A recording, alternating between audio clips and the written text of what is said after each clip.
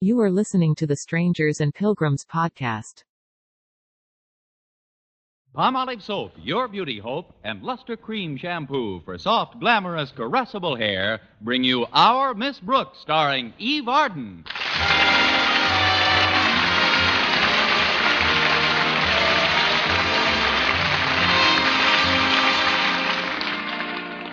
Most school teachers try to cooperate with their principals, and our Miss Brooks, who teaches English at Madison High School, is no exception. But with her principal, Osgood Conklin, it isn't always easy. Last Monday, for instance, he instituted his wake-up plan, a series of early morning calisthenics for the faculty. Attendance, of course, was purely voluntary. You could either show up in the morning or make up your mind to live on relatives for a while. Mr. Conklin started the exercises to combat the restlessness that seems to come with spring. I wouldn't know about that, though, because I missed the first 3 sessions. That's why I slept in the other twin bed in Mrs. Davis's room on Wednesday night. She's my landlady and pretty absent-minded about most things, but she promised to wake me promptly at 7. We retired about 10 p.m., and I fell asleep almost at once. Connie. Oh, Connie, are you asleep? Are you asleep, Connie? Huh? Oh, what is it? What's the matter? Oh, nothing, dear, but if you're going to get up earlier than usual, you need all the rest you can get. I'm glad you were sleeping so soundly, and it's only 11 o'clock. Oh, great. I'm way ahead. Now, if you'll excuse me, I'll take up where I left off. All right, Connie. Oh, Connie. Connie! Huh? What is it, Mrs. Davis? Now, don't worry about anything. I mean, I slept all day yesterday, so I'll probably be wide awake in plenty of time to get you up in the morning. Thanks, Mrs. Davis. Oh, that's nice to know. Gives me a real feeling of security. Good night. I hope you get enough sleep. Osgood Conklin has a lot of nerve asking his teachers to get to the gym a half hour earlier. Why, he isn't even there for the calisthenics. Makes me mad. If I were you, Connie, I wouldn't go. You hear me, Connie? Connie, are you awake? No, Mrs. Davis, I'm fast asleep. Good. That's a lot better for you than a lot of idle conversation at this time of night. You're so right. Good night. Good night, dear. Oh, dear, there goes the phone. At least I think it's the phone. Our front door has a buzzer. Or is it a bell? No, that's the phone, all right. Connie. Connie, are you up? Yes, Mrs. Davis, I'm up. Oh, that's too bad. I was hoping you were asleep. But as long as you're up, would you mind answering the phone? Not at all. It's right on my way. Hello? Hello, Miss Brooks. This is Harriet Conklin. Did I wake you, Miss Brooks? You collaborated, Harriet, but that's all right. I've been sleeping like a log since 11 o'clock. What time is it now? 2 minutes after. Shame on me. I should have been up seconds ago. I'm only calling in case Walter Denton didn't, did he? No, dear, Denton didn't. But what was he supposed to call about? About Daddy taking over the faculty calisthenics class personally tomorrow morning. Daddy's in bed now, and this is the first chance I got to check on it. I knew Walter'd forget. Could you speak a little louder, Harriet? No, Miss Brooks. I don't want Daddy to wake up. Just see that you get to school a half hour ahead of the usual time, because Daddy is really going Harriet, to be... to whom are you talking at this unearthly hour? Oh, it's nobody, Daddy. Thanks. I'm afraid he's getting out of bed, Miss Brooks. For heaven's sake, stop saying Miss Brooks. He's mad enough now to chew up the telephone. Besides, he's been barking at me like a bloodhound all week, and I don't feel like listening to any more of it. Just tell him it was a wrong number, Harriet. Do you understand? I understand perfectly, Miss Brooks. Mr. Conklin. Oh, I'm sorry, sir. I must have dialed the wrong number by mistake. Do you always make calls in the middle of the night, Miss Brooks? No wonder you can never drag yourself down to school on time. But, Mr. Conklin, I suggest that you curtail the remainder of your nocturnal social calls, Miss Brooks, and hit the sack at once. Aye, aye, sir. And Miss Brooks. Yes? Oh,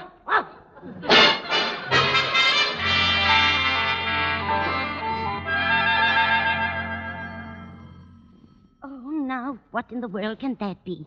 Connie's just fallen asleep. Must be the phone again. And it's after midnight. Yes, it's the phone beyond the shadow of a doubt. You've convinced me, Mrs. Davis. Don't go away, Morpheus. Hello? Hello, Miss Brooks. This is Walter Denton. I presume I woke you up, huh? You're a grand presumer, Walter. I didn't fall asleep until 12 o'clock. What time is it now? 2 minutes after. Well, adding those 2 minutes to the 2 I slept before Harriet called, I've accumulated a giant sleep jackpot of 4 minutes. If you don't mind, I'd like to be a sport and try for 8. I just woke up too, Miss Brooks, and I remembered that Harriet wanted me to call and say that I... Gee, I'm sleepy. Harriet wanted me to say... That her father is setting a little trap in the morning by taking over the calisthenics himself and to be sure and get to school promptly. Gee, thanks for warning me, Miss Brooks. Good night. That was the least I could do. Connie, I'm worried about you. The telephone's kept you up half the night. Well, the kids were just trying to be helpful. Let's see now. I'm sure Mr. Boynton knows nothing about this trap. What trap? The one Mr. Conklin has set. It's terribly late, but I wouldn't sleep a wink if I didn't warn him. I'd better give him a ring. Oh, I'm sure knocked out. Oh, here, Connie, let me dial the number for you. Thanks. Your poor eyes look like they're ready to fall out of your poor head. There you are, Connie. Thanks, Mrs. Davis. Hello, Mr. Boynton? I'm terribly sorry to disturb you, but I know you'll forgive me when I tell you about the trap that's been set by that old devil Conklin.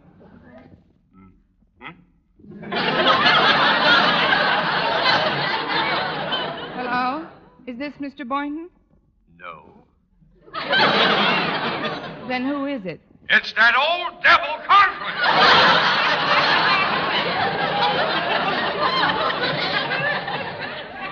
And if you'll just control that dial-happy finger of yours for a minute, I'd like to tuck my cloven tootsies back into bed. Nighty-night, Mr. Conklin. Anything wrong, Connie? Oh, no, Mrs. Davis, you fixed me up fine. Look, I'd better forget about Mr. Boynton for tonight and try to relax for a little while anyway. That's right, dear. You've only got a few hours left to sleep. Here, why don't you take a couple of these aspirin tablets? There's some water right by the bed here. Thanks, Mrs. Davis. I think I will. Oh, now I ought to pop off in no time. Oh, yes, I'm sure you will, dear. Oh, my, I forgot. Those tablets in that aspirin box. What's the matter, Mrs. Davis? They're not aspirin. They were the pills the vet prescribed for our cat Minerva. To make him sleep the time she was so nervous, remember? When the goldfish bit her paw. I put them in an empty aspirin box. Connie. Connie!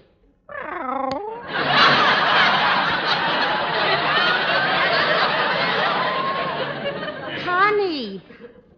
Oh, well, sleep is sleep, I guess, even if it's only a cat nap.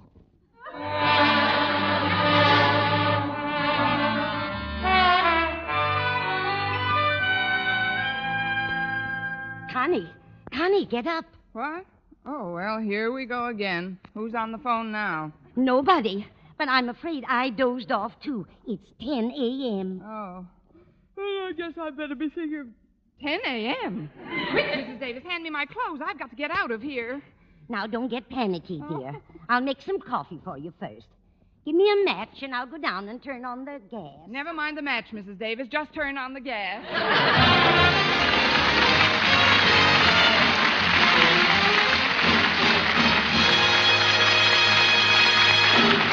Our Miss Brooks, starring Eve Arden, will continue in just a moment. But first, here is Vern Smith. Here's wonderful news, ladies. Wonderful, wonderful news. Now there's something thrillingly new in Palmolive Soap's famous beauty lather. Yes, something thrillingly new. Palmolive's famous beauty lather now brings you new fragrance, new charm, new allure. Millions of women will prefer Beauty Lather Palmolive over all other leading toilet soaps the minute they try it.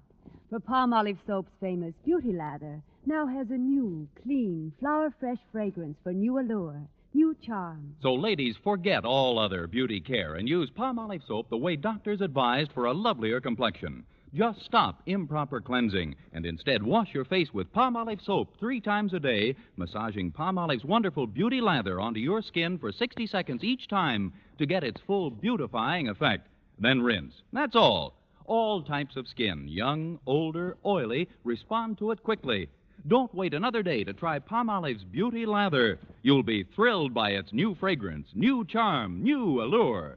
Thrilled again by the fresher, brighter complexion doctors prove may soon be yours. For new loveliness all over, use big bath-size Palmolive in tub or shower.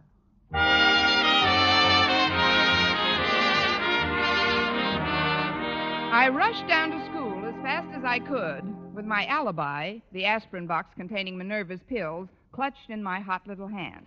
I made right for Mr. Conklin's office, figuring I might as well grab the bull by the horns. Sure enough, when I got there, the bull was pawing the rug in front of his desk. Come in. It's me, Mr. Conklin. Ah, so it is. Good afternoon, sleepyhead. I'd like to explain, Mr. Conklin. The Sandman worked overtime, eh? Well, yes, sir, but... What's the idea? It's all my fault, Mr. Conklin. I took one of these pills about 3 o'clock, and I didn't realize they were so powerful. Powerful? That's just a box of aspirin. Yes, sir. It's an aspirin box, all right, but the pills... Put that box on my desk and sit down, Miss Brooks. But Mr. Put it down! That's better. Now, I realize, Miss Brooks, that I can't punish you for missing the voluntary calisthenics, but I can punish you for missing your morning classes. Yes, sir. And I've hit upon a splendid method of giving you, if I may borrow an expression from the undergraduate body, your lumps. Well, lump away, Mr. Conklin. Your 6th period has always been a free one, hasn't it? Well, yes, sir, but I've always... I know you have, but now you won't. As you know, Mr. Boynton is coaching the baseball team this year, and so I've decided to let him concentrate on that during his 6th period, while you, Miss Brooks, will take over his biology class. Biology class? Oh, but Mr. Conklin, I don't know enough about biology. You needn't worry about picking up the rudiments of biology, Miss Brooks. From the look I've seen in your eye when Mr. Boynton passes, you're great bird and bee material. Now, the next step in your punishment. There's more? Oh, yes, yes. I'm going to report your delinquency to Mr. Gleason of the Board of Education. He's due here at any moment to inspect the result of the Conklin wake-up plan. But, Mr. Conklin, it was an accident. You don't have to report me to Mr. Gleason. Ah, but I do, Miss Brooks. You see, Mr. Gleason was almost made principal of Madison before I received the appointment. If I fail to report your absence this morning and Gleason finds out about it, he'll tear me limb from limb. I'd be happy to sell tickets. I have a good alibi for being late, Mr. Conklin. I hadn't slept all night, and those pills are so... You forget, Miss Brooks, thanks to your flair for telephoning, I was no Rip Van Winkle last night myself. But even so, I got here promptly at 7:30 and personally directed the faculty in a healthful, stimulating series of exercises. We did back bends, push-ups, knee squats, cartwheels. No wonder you look so tired. I am not tired, Miss Brooks. And what's more, I very rarely get tired. When the board appointed me principal, they knew very well that Madison was getting a man of boundless energy and determination. Gentlemen, I told them in my acceptance speech, from now on, Madison is my ship, and as its captain, I'll try to steer a true course on the stormy seas of education.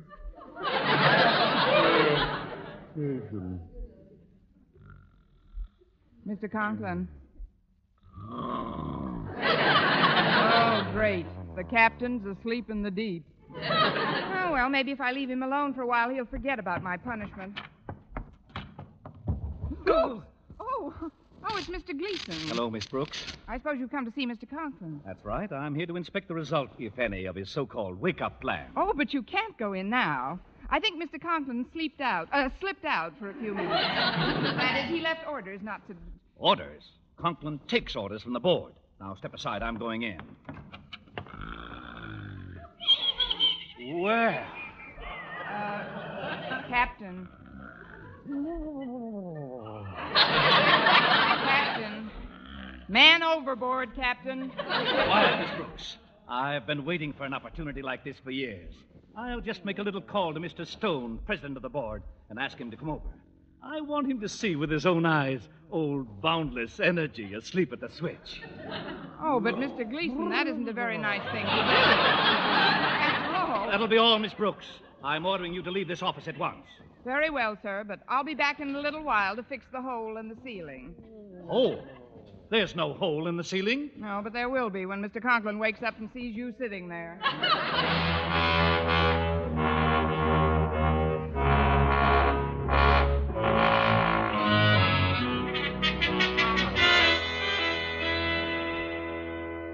So that's it, Mr. Boynton. I've got to take over your 6th period biology class. And what I know about biology can't even be seen under a microscope. Oh, but that isn't fair treatment at all, especially for somebody like you. After all, you've done a lot for this school. It isn't the school I'm mad at. It's the principal of the thing.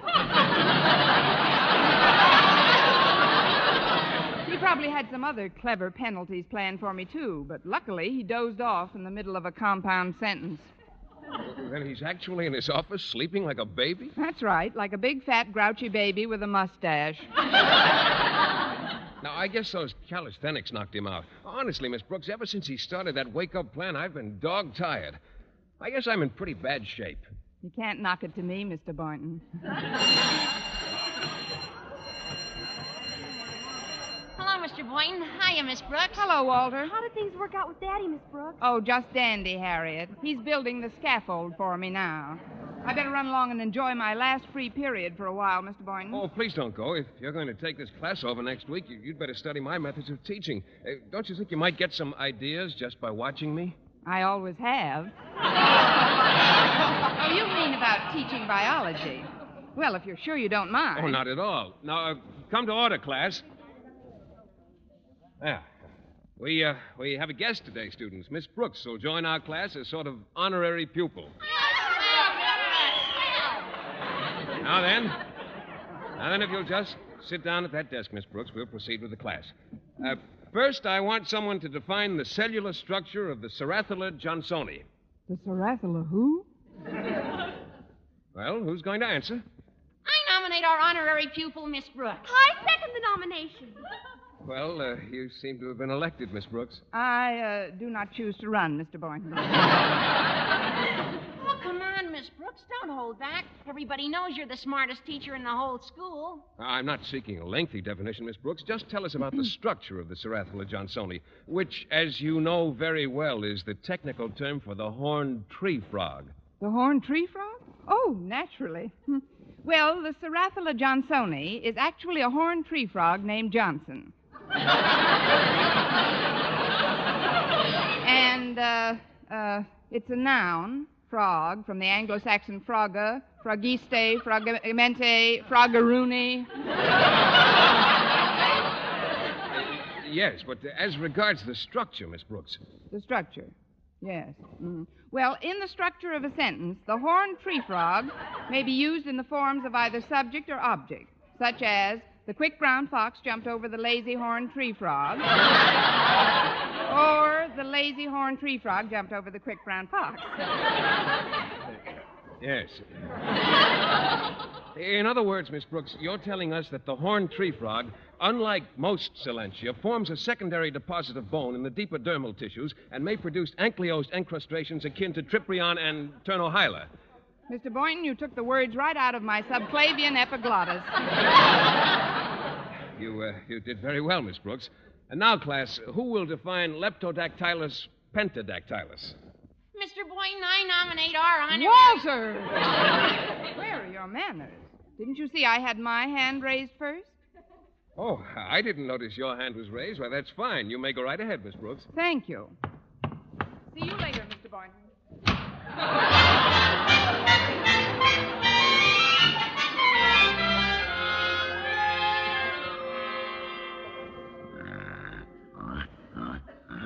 What a racket. That Conklin has snored me into a splitting headache. Just wait till Mr. Stone arrives, you old foghorn. Madison may have a new principal after all. It's a good thing he's not outdoors. He'd have every dog in town around him. Mr. Stone had better get here soon. My head will split wide open if I have to listen to... Well, what's this on Conklin's desk? Just what I need for my headache. A box of aspirin.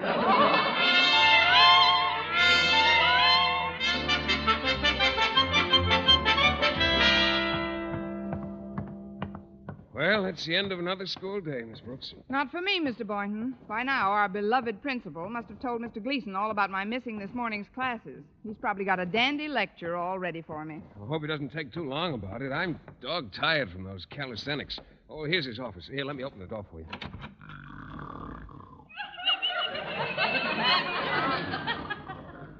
Well, what do you know?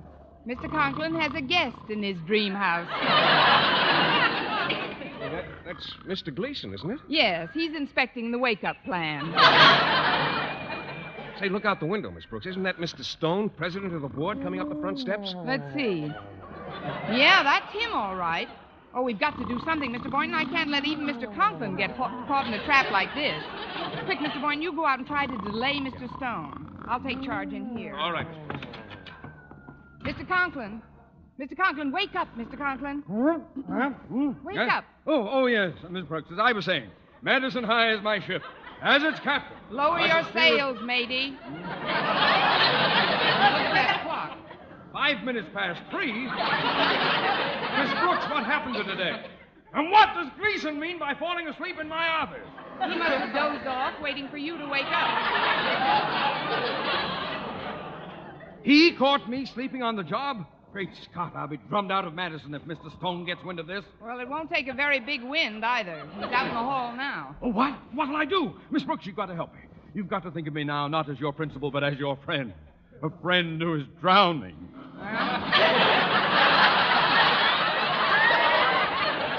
I can only throw you a lifesaver. It's up to you to chew it well.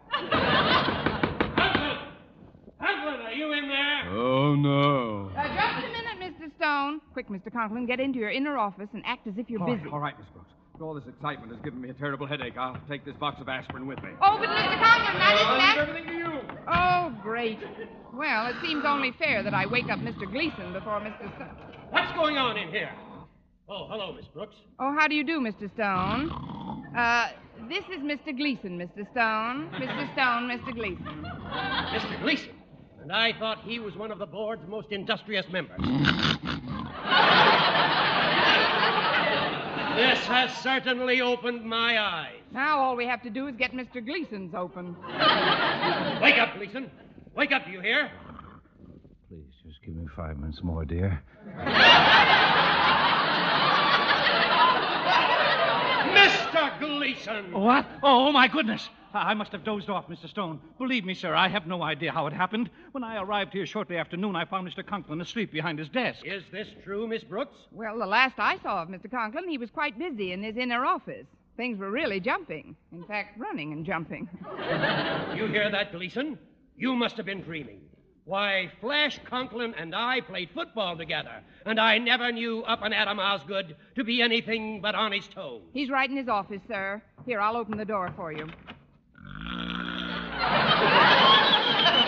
Happy New Year. See, Mr. Stone, that's just how I found him before, during lunch hour. Oh, Mr. Stone, he must have taken a couple of Minerva's pills. I tried to stop him, but he... What are you talking about, Miss Brooks? Who's Minerva? Mr. Conklin, wake up, Mr. Conklin.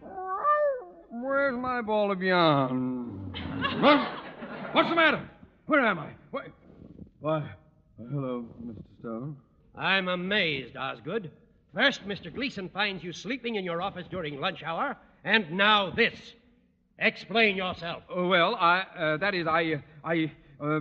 Miss Brooks, explain myself. Well, Mr. Stone, there is nothing in the board's rules that governs the actions of the faculty either during lunch hour or after the school day officially ends at 3 p.m. Since it is now well past that time, your board holds no jurisdiction over Mr. Conklin whatsoever. None whatsoever. Now, Mr. Stone, there's no apology necessary if you and Mr. Gleason will just... Not so fast, Mr. Conklin. Wasn't there something else you wanted to report to the board? Yes, Osgood. What did you want to report? Wasn't it about canceling your wake-up plan for the faculty, Mr. Conklin? Oh, yes. That was it. I find that calisthenics tend to make my teachers altogether too listless. Very bad, calling the whole thing off. Now, as I see it, we should... Miss Brooks, what are you hanging around for? Well, I just thought I'd This discussion does not concern you in the least. Run along. Yes, sir. Goodbye, Mr. Conklin. Goodbye. Bless you, my dear. Well, you can walk me home now, Mr. Boynton. Everything worked out fine. Mr. Boynton, you can get up from that chair now. Well, I might as well make it unanimous. Good night, all.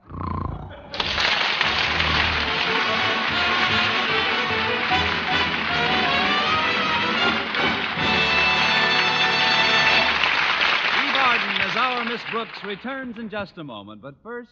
Dream girl, beautiful luster cream girl. Tonight, show him how much lovelier your hair can look after a Luster Cream shampoo. Only Luster Cream brings you Kay Daumit's magic formula blend of secret ingredients plus gentle lanolin.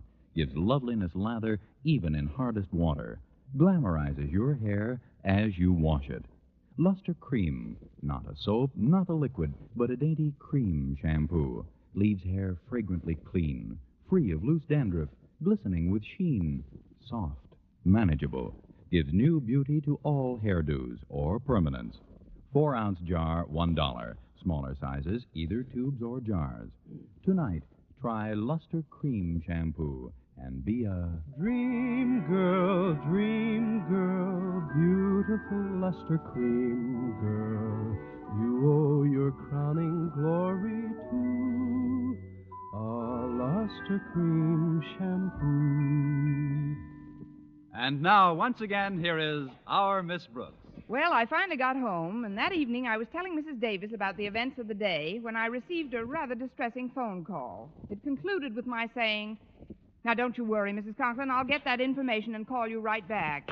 Mrs. Davis? Yes, Connie? What's the name of the vet who prescribed those pills for Minerva? We've got to get an antidote immediately. An antidote? But why, Connie? Mr. Conklin just finished dinner, and he's under the piano licking his paws.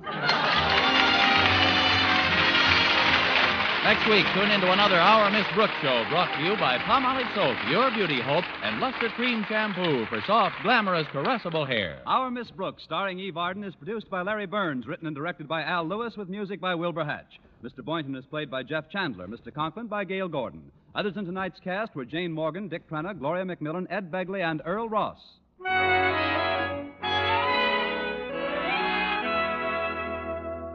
Men, do you shave with a lather or brushless shave cream?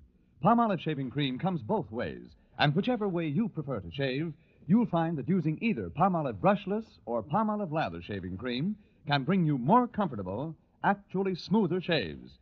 Here's the proof. 2,548 men tried the new Palmolive way to shave described on the tube. And no matter how they had shaved before, 3 out of 4 got more comfortable, actually smoother shaves. Get Palmolive brushless or Palmolive lather shaving cream today. For mystery liberally sprinkled with laughs, listen to Mr. and Mrs. North, the exciting, fun-packed adventures of an amateur detective and his beautiful wife. Tune in Tuesday evenings over most of these same stations. And be with us again next week at this same time for another comedy episode of Our Miss Brooks. Are you a young man who wants free training for a good job that pays well? Then you'll be wise to inquire about enlisting in the United States Armed Forces. Today, America is building the largest, best-trained, best-educated peacetime army in its history. And to make sure it's the best, thousands of young servicemen are being carefully trained to be skilled experts in many fields. This could be your chance of a lifetime. Inquire at your nearest recruiting station. Stay tuned now for Life with Luigi, which follows immediately over most of these stations. This is CBS, the Columbia Broadcasting System.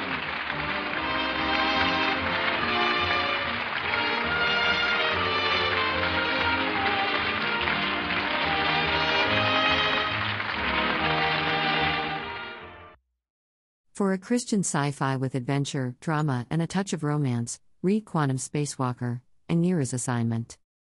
Anira Henderson was used to dealing with every kind of trauma in her job as an emergency room tech.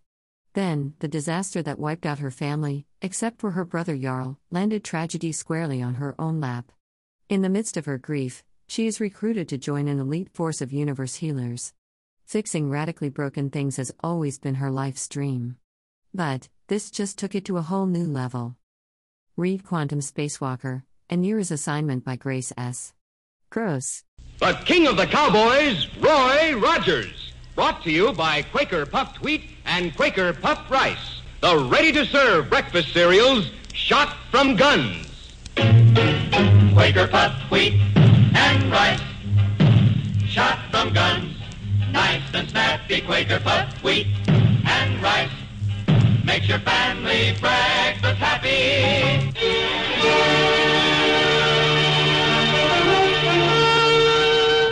Transcribed from out of the West and into your home, riding the range of mystery and adventure, blazing the trail of Western story and song. Foy Willing and the Riders of the Purple Sage, that teller of tall tales, Gabby Hayes, the Queen of the West, Dale Evans, and in person, the King of the Cowboys himself, Roy Rogers. Well, howdy, folks. This is Roy Rogers. Well, buckaroos, we had a mighty busy week. We've been trying to do things for that young boy who came to stay with us at the Double R Bar Ranch. But we also tangled with some really bad cattle rustlers. Gabby, I wish you'd tell our friends about those rustlers. Just what I was going to do, Roy. Say, buckaroos, you know that young feller come to stay with us, Jack Williams.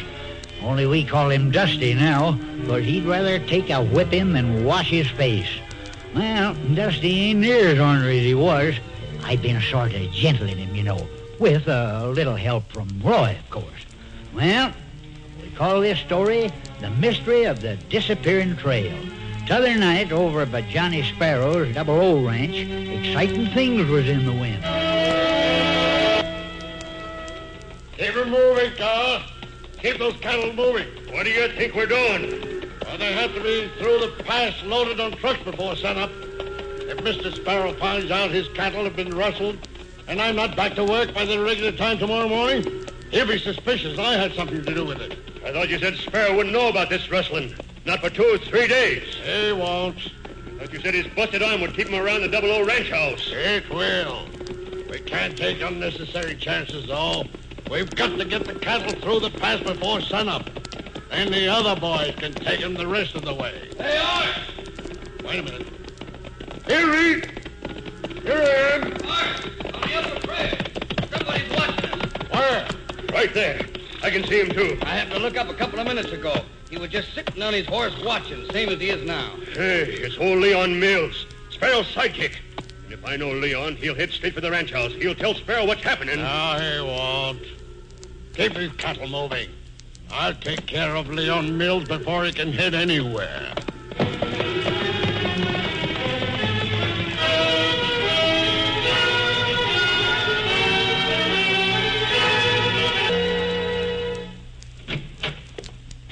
John Sparrow, wake up! Get out of your bed! Rustlers are taking your cattle. Who's there? Oh, it's me, John. Leon Mills. Rustlers are driving off your herd. They ain't fooling. They tried to kill me. My horse outran them. I can't lose those cattle, Leon. I'll go broke. I tell you what I'd do if I was you, John.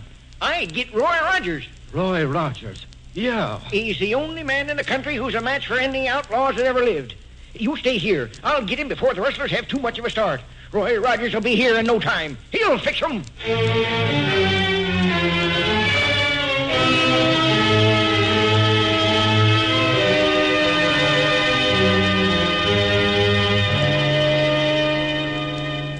Into the bunkhouse, quick, Art. We're all right, Carl. If anybody on the ranch had heard about the cattle, there'd be some excitement. There's a light in the ranch house, though. And Leon Mills got away when you were chasing him. That light's probably only Sparrow with his arm hurting, and that's good. It means Sparrow hadn't slept much tonight. He'll sleep late in the morning. The boys can take it easy when they start moving the cattle by truck. Art, somebody's riding up. It's Leon Mills. And Roy Rogers is with him. Rogers and Dale Evans and Gabby Hayes. We'll have to stop him, Art. If Rogers gets on our trail... Yeah, we worked out trick. Rogers won't be able to follow the cattle. You can't tell about Rogers. Wait a minute. I know how to stop him without getting into trouble. Duck back here. Wait till they go in the house, then we'll fix Rogers. We'll set Mr. Sparrow's mind at ease, Leon. Then we'll get after those rustlers. They can't have more than 3 or 4 hours start. Shucks, Leon. You didn't need to bother Roy on a simple thing like catching rustlers. You could have come to me, private-like. I'm the champion rustler catcher of all times, you know. Doggone that. What's the matter there? Is the champion rustler catcher of all times tripping over his spurs? Pigeons and hot coals. Who wouldn't trip? Branding iron laying right on the ground. Better take it into Mr. Sparrow. Yeah, I get a broke a leg. And look at the thing. It's made wrong. The blacksmith put a bar connecting the 2 O's. And Sparrow's ranch is just a double O. Well, sure enough. Happy, we've got some rustlers to catch. Remember? They won't sit and wait for us while we argue about an old branding iron. Your branding iron, Carl. Yeah. Must have dropped off my saddle. Come on. Let's take care of Rogers. The way I figure, he thinks more of Trigger than anything else in the world. Now, you're not going to mess with Trigger, Carl. That horse will paw your head off. He won't let anybody get near him unless Roger says so. We won't go near him. We're getting on our own horses and then tossing the rope around Trigger's neck and dragging him out of here. Here, whoa, boy. And then? Then Rogers gets excited. He spends the next few hours looking for Trigger, and the boys have time to drive the double O cattle out of the territory. Come on. Maybe I'd better throw my rope over Trigger's head, too. Mine will be enough. This is good. You ride behind. Club Trigger if he walks. Hold it now. There, I got him. Let's ride. I'm afraid, Carl. Somebody's after Trigger Boy. Try and steal him. Hold him, Trigger! Hold him, Trigger Boy! Drop the rope, Carl.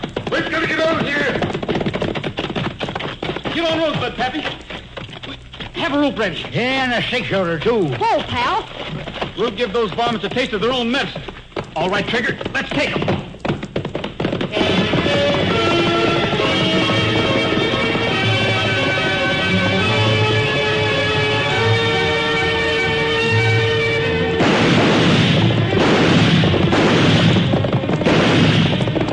Rope the man on that pillow, Pappy. I'll take this one. Dale, you be ready in case either of us should miss.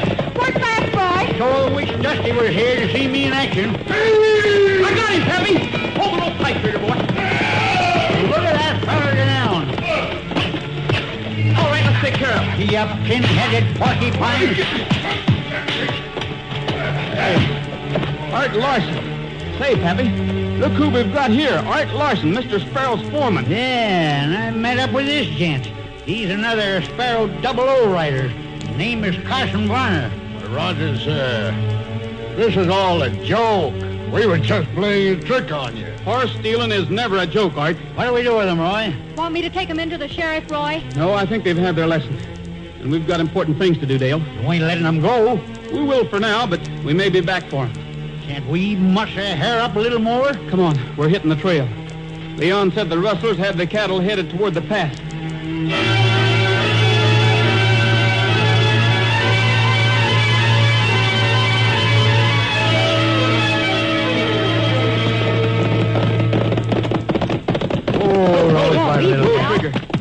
Hey, we're off the trail.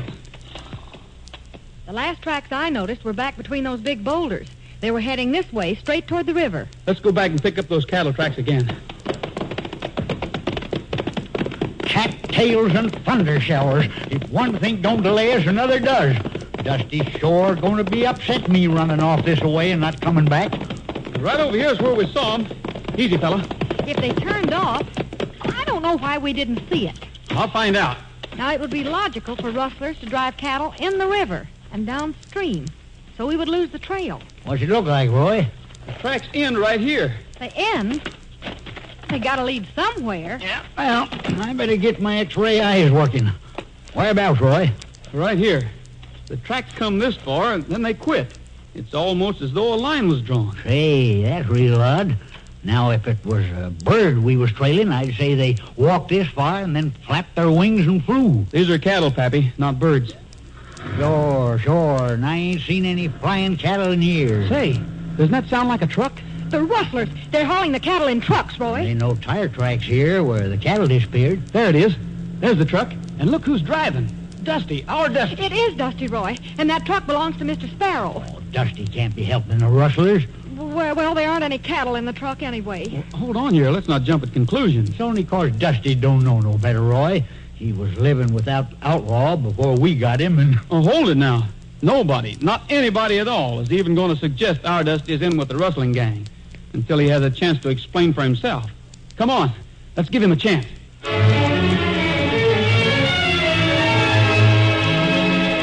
I tell you, buckaroos, my heart was in my mouth when I seen Dusty in that truck. And Dale felt the same way I did. But when Roy's your friend, he's your friend. And won't believe nothing bad about you till there's real proof. No, sir. Well, we was facing more excitement than we knowed about. And I'll tell you all about it just as soon as we hold our conference on a breakfast you can put on the table real quick.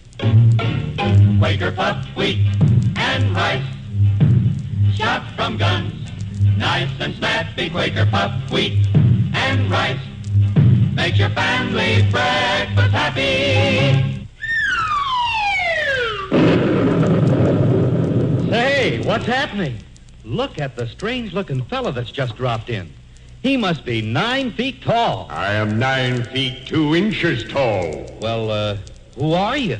I am the man from Mars. Gosh, what you doing here? Oh, just thought I'd look around. Say, what's that you've got? Oh, these are packages of the swellest ready-to-serve breakfast cereals you ever tasted. Quaker puffed wheat and Quaker puffed rice, to be specific. Never heard of them on Mars. That's too bad. You see, folks are wild about Quaker puffed wheat and Quaker puffed rice down here. Oh. They're so easy to serve, so refreshing. Make breakfast a real treat on a hot summer's day. Sounds good. You bet. Quaker puffed wheat and Quaker puffed rice are shot from guns, actually exploded up to 8 times normal size. That makes them light, crisp, and tender. They're shot through and through with swell nut-like flavor, too. Sounds good. Real good. Wheat or rice, shot from guns, is good for you as well. Furnishes extra food values of restored natural grain amounts of vitamin B1, niacin, and iron. That's for me. Well, must be going now. Where to? Back to Mars. Thanks for the breakfast tip. Mind my taking along those 2 packages? Can't wait to try them.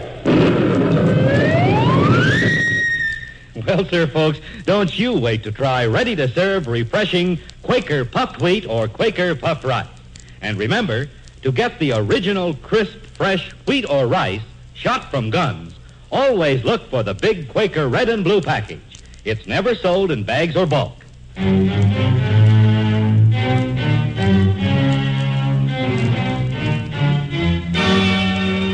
Buckaroos, them rustlers was giving us a bad time. It wasn't enough that the 00 foreman and rider tried to steal trigger, or that I stumbled over a branding iron and almost broke a leg, but the rustlers' trail disappeared. Tracks just ended, and that's all there was to it. Then we seen a truck, and our boy Dusty was driving. We began to think maybe Dusty was in with the rustlers. Come on, Trigger. We've got to catch that truck before it reaches the road. Let me call to Dusty, son. He can't hear you over the truck noise, Gabby. Use those X-ray eyes of yours, Pappy. There's 2 men in the back of that truck. Hey, I didn't see them, laying behind them big rolls of canvas. Dale, ride around to the front and signal Lefty to stop. Gabby and I will accommodate those 2 hombres. We'll go to the rear of the truck and find out why they've got their guns drawn.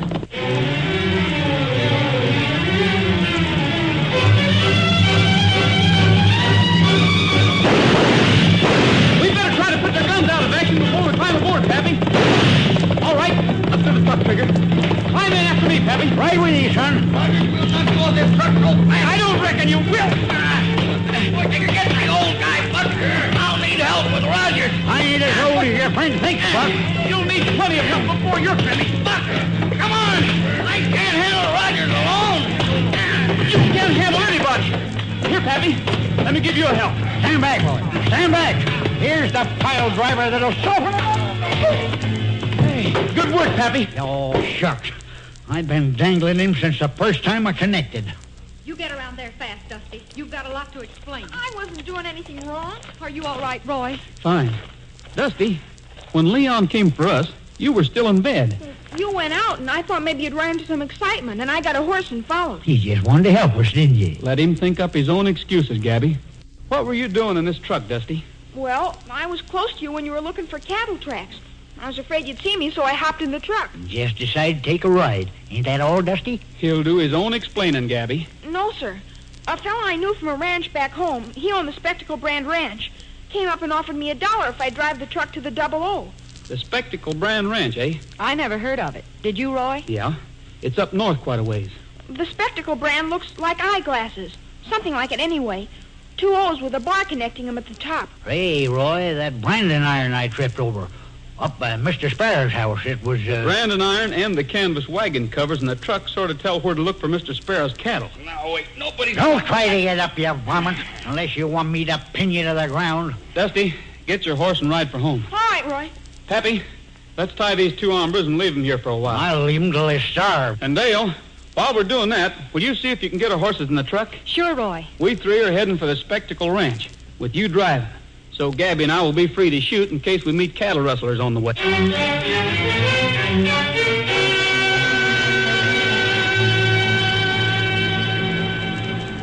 Roy, look at those trucks up ahead. Yeah. 3 trucks loaded with cattle. But look, coming at us from this side. 4 riders. Yeah, and they're shooting. 2 of them are the ones we caught stealing Trigger. Mr. Sparrow's foreman, Art Larson, and that rider they call Carr. What'll I do, Roy? Keep going? Don't even slow down. Pappy, you and I better climb out and get in back of the truck. Yeah, we're making awful good target up there. Yeah, but Dale won't be so apt to get hurt. Oh, don't worry about me, Roy. We have to worry about you, Dale. If you get winged, there'll be a smash-up. Gabby, I'll climb up first and give you a hand. If I'm not busy shooting...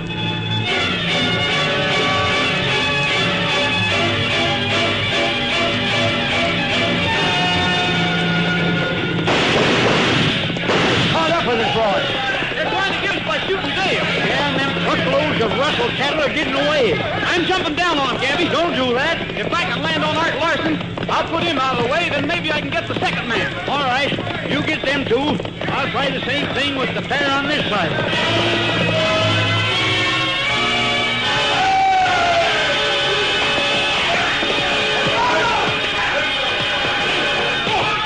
Well, you 2 won't bother anybody for a few minutes. Here, Pappy.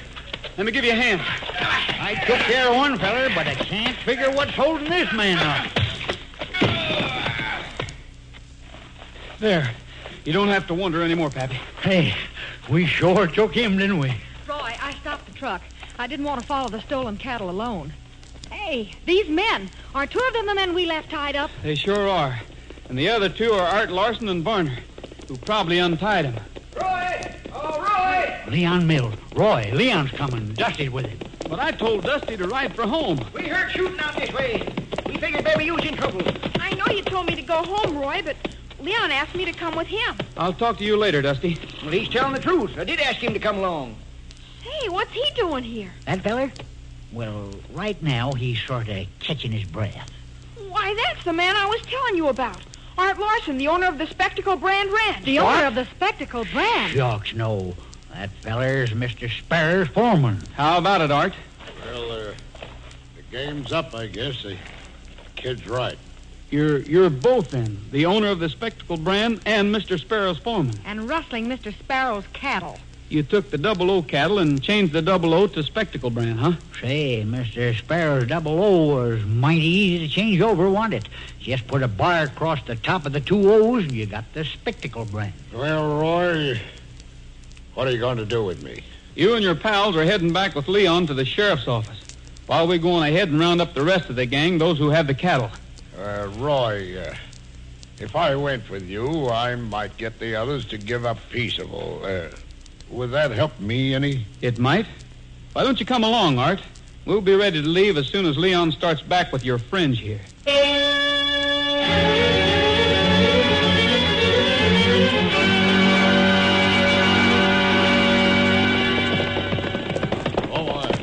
What are you pulling up for, Art?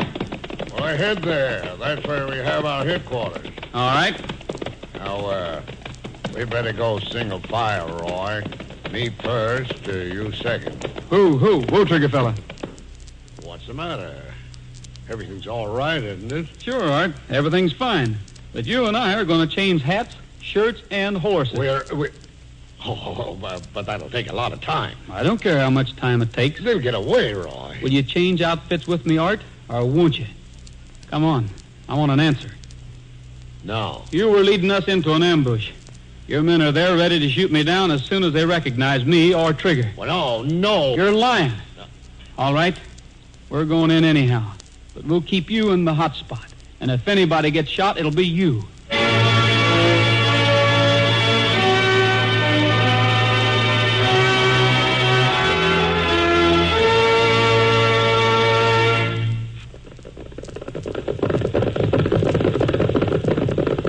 Yes, sirree. Little wonder many a top-action Hollywood star goes for this breakfast. It's well-tasting, cool, refreshing Quaker puffed wheat or Quaker puffed rice with milk or cream and fruit. Ready to serve, easy to fix, these giant premium grains of wheat or rice pack a man-sized taste wallop. Quaker puffed wheat and Quaker puffed rice are shot from guns. Yes, actually exploded up to 8 times normal size to make 'em crisp and tender as nuts in November. Wheat or rice, shot from guns, are nourishing. They'll make an economical deluxe breakfast hit in your home these summer mornings. Quaker puffed wheat and Quaker puffed rice are never sold in bags or bulk. Always look for the big red and blue Quaker package. Get the premium quality grains of wheat or rice. Yes, get the original, crisp, fresh, shot from gun cereal. That's Quaker puffed wheat and Quaker puffed rice. Buy both delicious kinds tomorrow. Quaker puffed wheat and rice makes your family breakfast happy.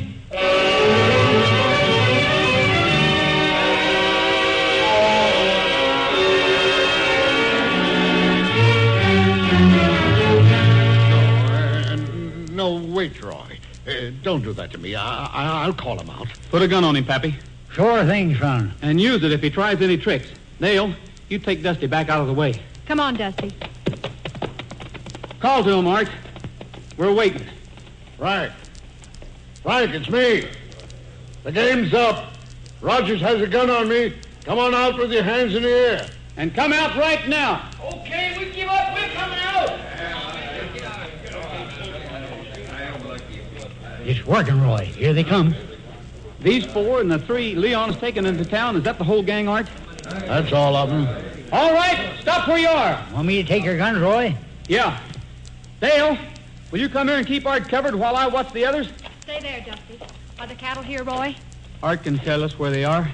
You had a neat rustling stunt, Art, spreading those wagon covers on the ground for the cattle to walk over. That made their trail disappear fine. What'd you do? Walk 'em into the river on canvas? Yeah. Then upstream a ways and out of the river on canvas, too? So nobody'd find their trail on the other side either? Not unless you look quite a ways from the water's edge. Too bad we saw that canvas in the truck you were sending back to the ranch. That sort of tipped your hand, Art. All right, Roy. I drawed their teeth. They ain't got any guns now. Happy? I think we'll tie their horses together before we take 'em into town. That'd be a good idea. Roy, can I ride into town with you? Yeah, Dusty, I wish you would. You and I ought to have a little talk. I'll rope the horses together now, son. What about, Roy? Well, it's like this. I'm not saying you didn't help us today because you did. We asked you twice to stay home, though. Instead, you came right ahead and risked getting hurt. Oh, I wasn't afraid. No, I don't suppose you were, but before a fella takes chances, he ought to do some thinking about what will happen if he gets hurt. You see, son, there's folks who like you. And if you're hurt, well, they suffer almost as much as you do yourself. And I don't think you want to do that, do you? Well, no. The rest of my writers think about such things, Dusty. They don't take chances. And it isn't just because they're not afraid. But they know taking a chance is asking for trouble for everybody. Do you understand, Dusty?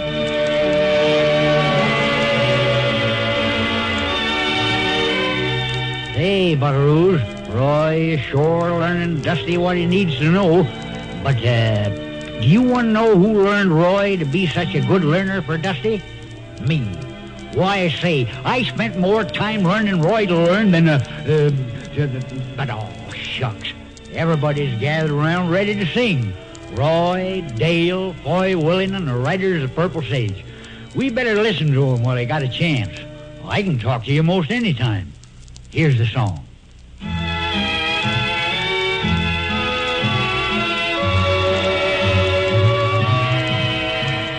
If I sent a rose to you for every time you made me blue, you'd have a room full of roses.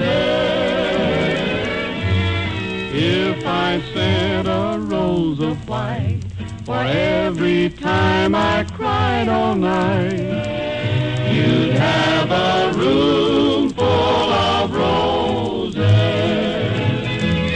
And if you took the petals and you tore them all apart, you'd be tearing at the roses just the way you tore my heart.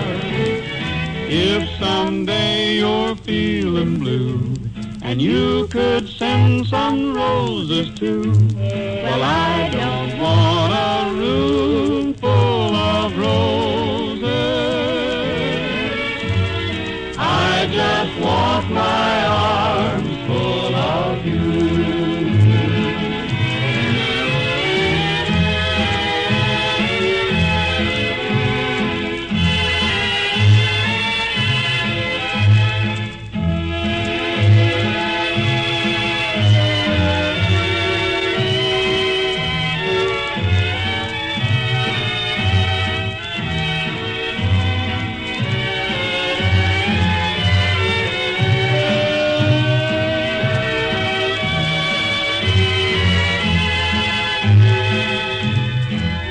And if you took the petals and you tore them all apart, you'd be tearing at the roses just the way you tore my heart.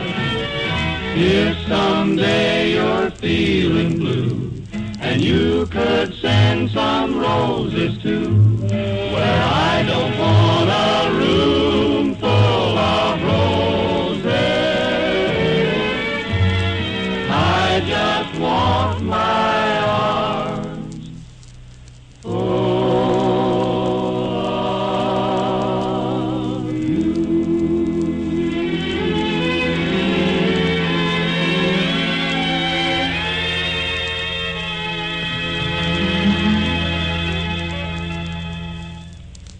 That's all for now, folks. This is Roy Rogers saying to all of you, from all of us, goodbye, good luck, and may the good Lord take a liking to you. See you next week. Don't forget, smiles are made out of the sunshine and the frown from a rainy day. The Quaker Oats Company presents the Roy Rogers Show, transcribed each week at this same hour, with the writers of The Purple Sage, Gabby Hayes, Dale Evans, and the king of the cowboys himself, Republic Pictures' great star in person, Roy Rogers.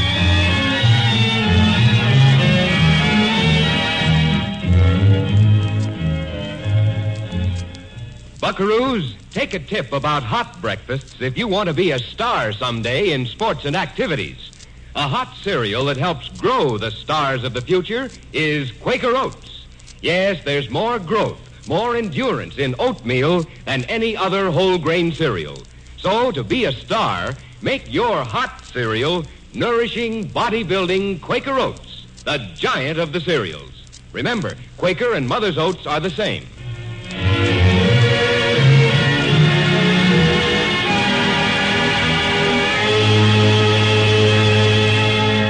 Republic's latest Roy Rogers picture is Susanna Pass, and Gabby Hayes may now be seen in the Paramount release El Paso. This is Art Ballinger speaking for the Quaker Oats Company. This is the Mutual Broadcasting System.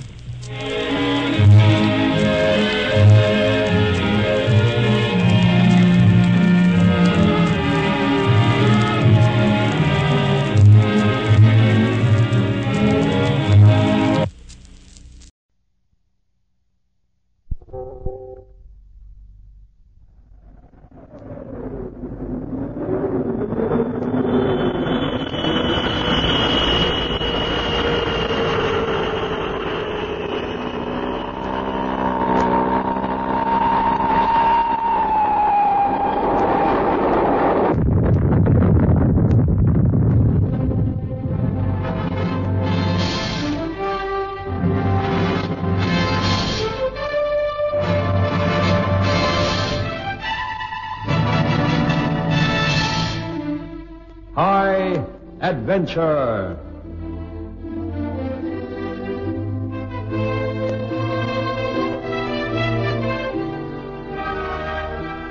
Tonight's story is entitled Assignment in Moscow by Alan Campling.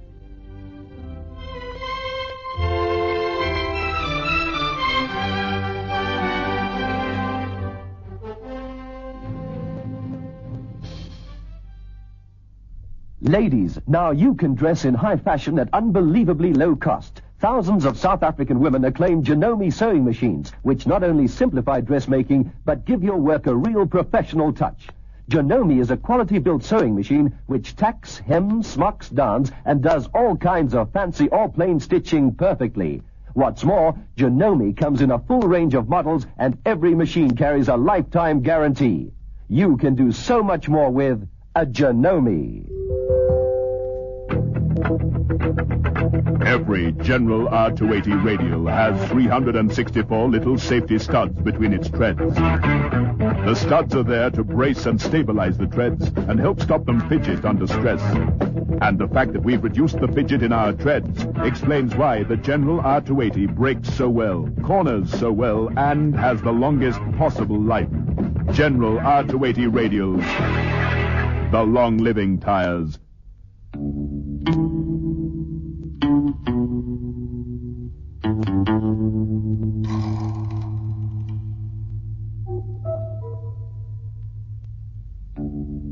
This is a story based on fact. But you will probably not believe it. Because 100 years earlier, the same things happened in a work of fiction.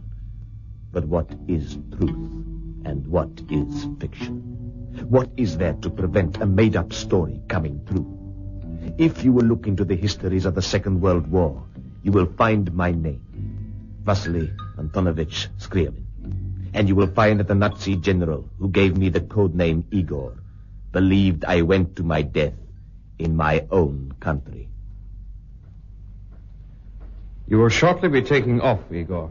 I will check your belongings myself. It is a great honor, Herr General, to meet you. If I see you again, I hope to have the honor to decorate you. I understand, sir. Which of my belongings do you wish to see? Everything. The future of the Third Reich would depend on your having Soviet-made laces in your shoes when the checker examines you an hour from now. These are my passports, General. May I say something? Carry on, Igor. As the commander of Germany's Eastern Intelligence Group, you must know that my country's secret police is now called the NKVD and not the Czech. I assume that you made an intentional slip to ensure that I also knew this and was alert. Good thinking. Well, the passports all appear to be in order. My forgers have done their usual excellent job. Let me have your watch, a fountain pen, cigarettes, and lighter or matches. And tell me who you are. Thank you. Of course, I do not want you to tell me you are the nephew of the Soviet Prime Minister. I want you to forget that until the time is ripe. What is your cover story? I have three, Herr General. First, I am to be Major Posyuchkin of the General Staff of Marshal Alexander Vasilevsky. Then I am... Achtung! Who is Marshal Vasilevsky? Herr General, he is Chief of Staff to the swine. Oh, do not become emotional. I speak of Joseph Stalin, and I think of him always as the swine. It is because you hate that man that you are serving the Third Reich in this way. He had my father and mother murdered, Herr General. Of course. To this you owe your own life. My life, sir? Certainly. When you were captured with your 38th Red Guard Regiment in 1941, the Gestapo would have executed you if I had not got you on my list of well-connected Russian officers. It is fortunate for you that Molotov is your uncle, and that Joseph Stalin has made Herr Molotov his prime minister. I am related to the lick-spittle of a swine. Control yourself. It is to that fortunate occurrence that you owe my decision to parachute you into the Soviet motherland tonight. It is Herr Stalin that you must thank that you are now a soldier of the German fatherland instead of a corpse rotting in the same grave as the rest of your regiment. Is that clear? Quite clear, Herr General. The swine destroyed my father, so you give me Germany in his place. He destroyed my mother, so you choose me and train me and order me to spy upon my motherland. It is a twisted fate, Herr General. I cannot be held responsible if I assassinate Stalin without orders. I have no wish to reduce the hatred that is your mainspring of action. But I can assure you that you will not kill Stalin. even if you get the chance. You will turn aside from your personal obsession and continue the mission that I have given you, because I, Major General Reinhard Gellen, have so arranged your life.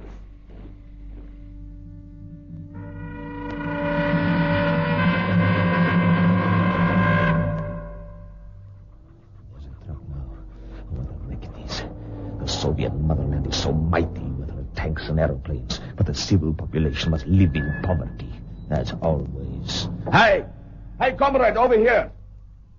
Can you give me a lift to Moscow? I've just Come along, Major. It's always a pleasure to help a brave soldier. Oh, many thanks, comrade. It is kind of you. Put your cases behind the seats. You have a great many of them. They are heavy. I have had to walk from the military hospital. From the hospital? You are a doctor, Comrade Major. Not a doctor. I was wounded. Now I am convalescent. Oh, many have been wounded, but the war goes well. You are going all the way to Moscow? All the way. If you could drop me off at the station. Krasnodar station. It's only a little out of my way. No, comrade. Skilsky station. I see. Skelsky station, yes. Well, it is some way yet. Perhaps you would like to take a nap. You are convalescent. You are most thoughtful. Beautiful, too. You are safe with me. I will take you where you should go. Believe me, Comrade Major. He is sleeping now in the cab of my truck, Comrade Colonel. Your men will be able to capture him without difficulty. You were right to bring him here, Marfa. If you had refused him a lift, he would be freely roaming the area, and we might never have picked him up. How did you know he was not telling the truth? Twice a week I deliver vegetables to the military hospital. 2 days ago, there was an order that only hospital staff were to use the tarred road. Patients and tradesmen must use the side entrance, which has a large patch of wet clay just outside. Wet clay? I don't understand. There was no clay on his shoes. He could not have come that way. Also, he agreed with me that I should take him to Skilsky railway station. Now I understand. It was taken out of commission last week by my own orders. And all military installations, including the hospital, were so notified. Oh, yes. It is evident that he is a Nazi spy.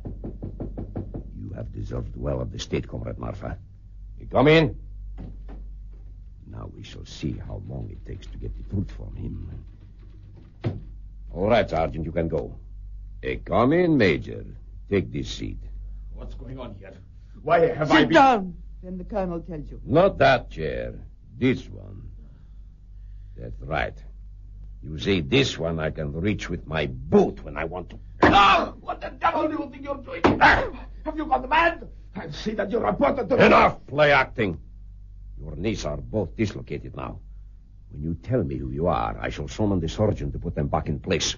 It will be painful for you, my friend, but less painful than the shoulder I shall dislocate if you refuse to cooperate. Comrade Colonel, may I have your permission to leave? To wait outside? Feeling squeamish, Martha? This is not a human being deserving your sympathy. You have just ended your career, you fool. When my uncle hears of this... Your uncle? You threaten me? Is your uncle Adolf Hitler, perhaps? Here, you give him this with my compliments. Stop it, Colonel. He's fainted. Is this how you interrogate your prisoner? Do not interfere. Scum like this can understand nothing but force. Now, where is his wallet? We will soon see who he pretends to be, and then we are halfway to learning who he really is. Let me see now. It is possible that I was mistaken, that he is telling the truth. It is not possible. Well. These letters are supposed to make us think he's related to the Prime Minister himself, to Comrade Vyacheslav Molotov, no less. Huh. The cheek of these people. It seems such a foolish lie. Molotov was born right here in this village. The papers related to his family must still be right here in the town hall files. You can expose this story in a moment, Comrade Colonel. Then, when he revives, you can confront him with the evidence, and there will be no need for any more torture.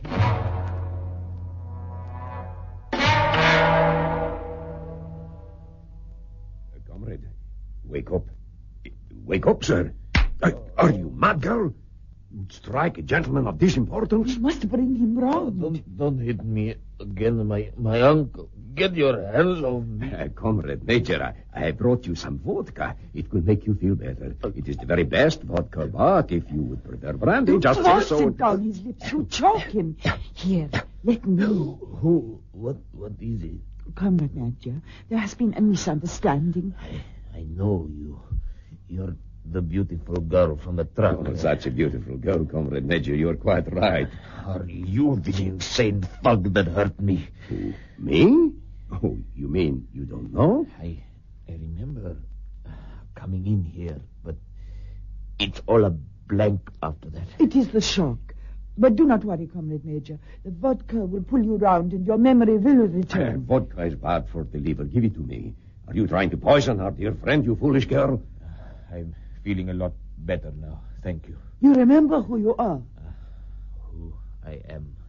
Of course I do. No, wait a minute. Let's see. I'm Major Igor. No, it's in my identity card.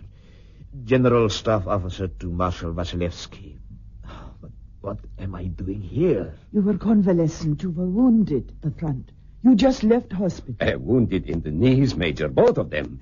While you were unconscious, I took the liberty of having my surgeon treat them and bandage them.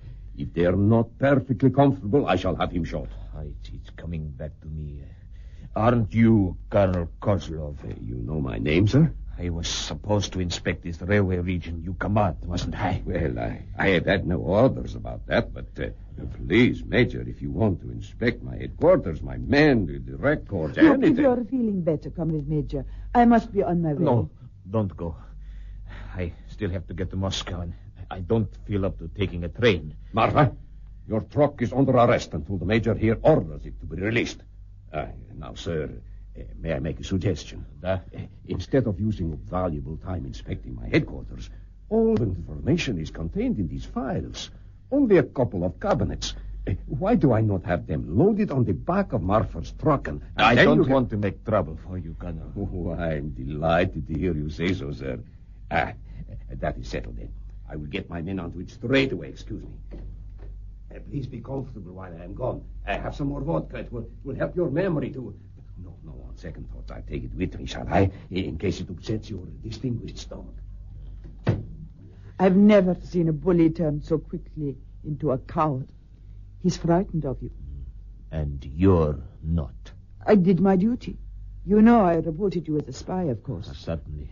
My memory is perfectly intact. I wish the Colonel to believe it wasn't, but... You are on a secret mission for our government. You are inspecting military installations. I understand. It is my duty to give you every assistance. My identity is to remain a secret. Those are my orders. You know who I am, and that presents a problem. The Colonel knows too, and that's another problem. In order to close his mouth, it might be necessary to kill him. No, don't get excited. I am not going to kill you as well. Unless it becomes absolutely necessary.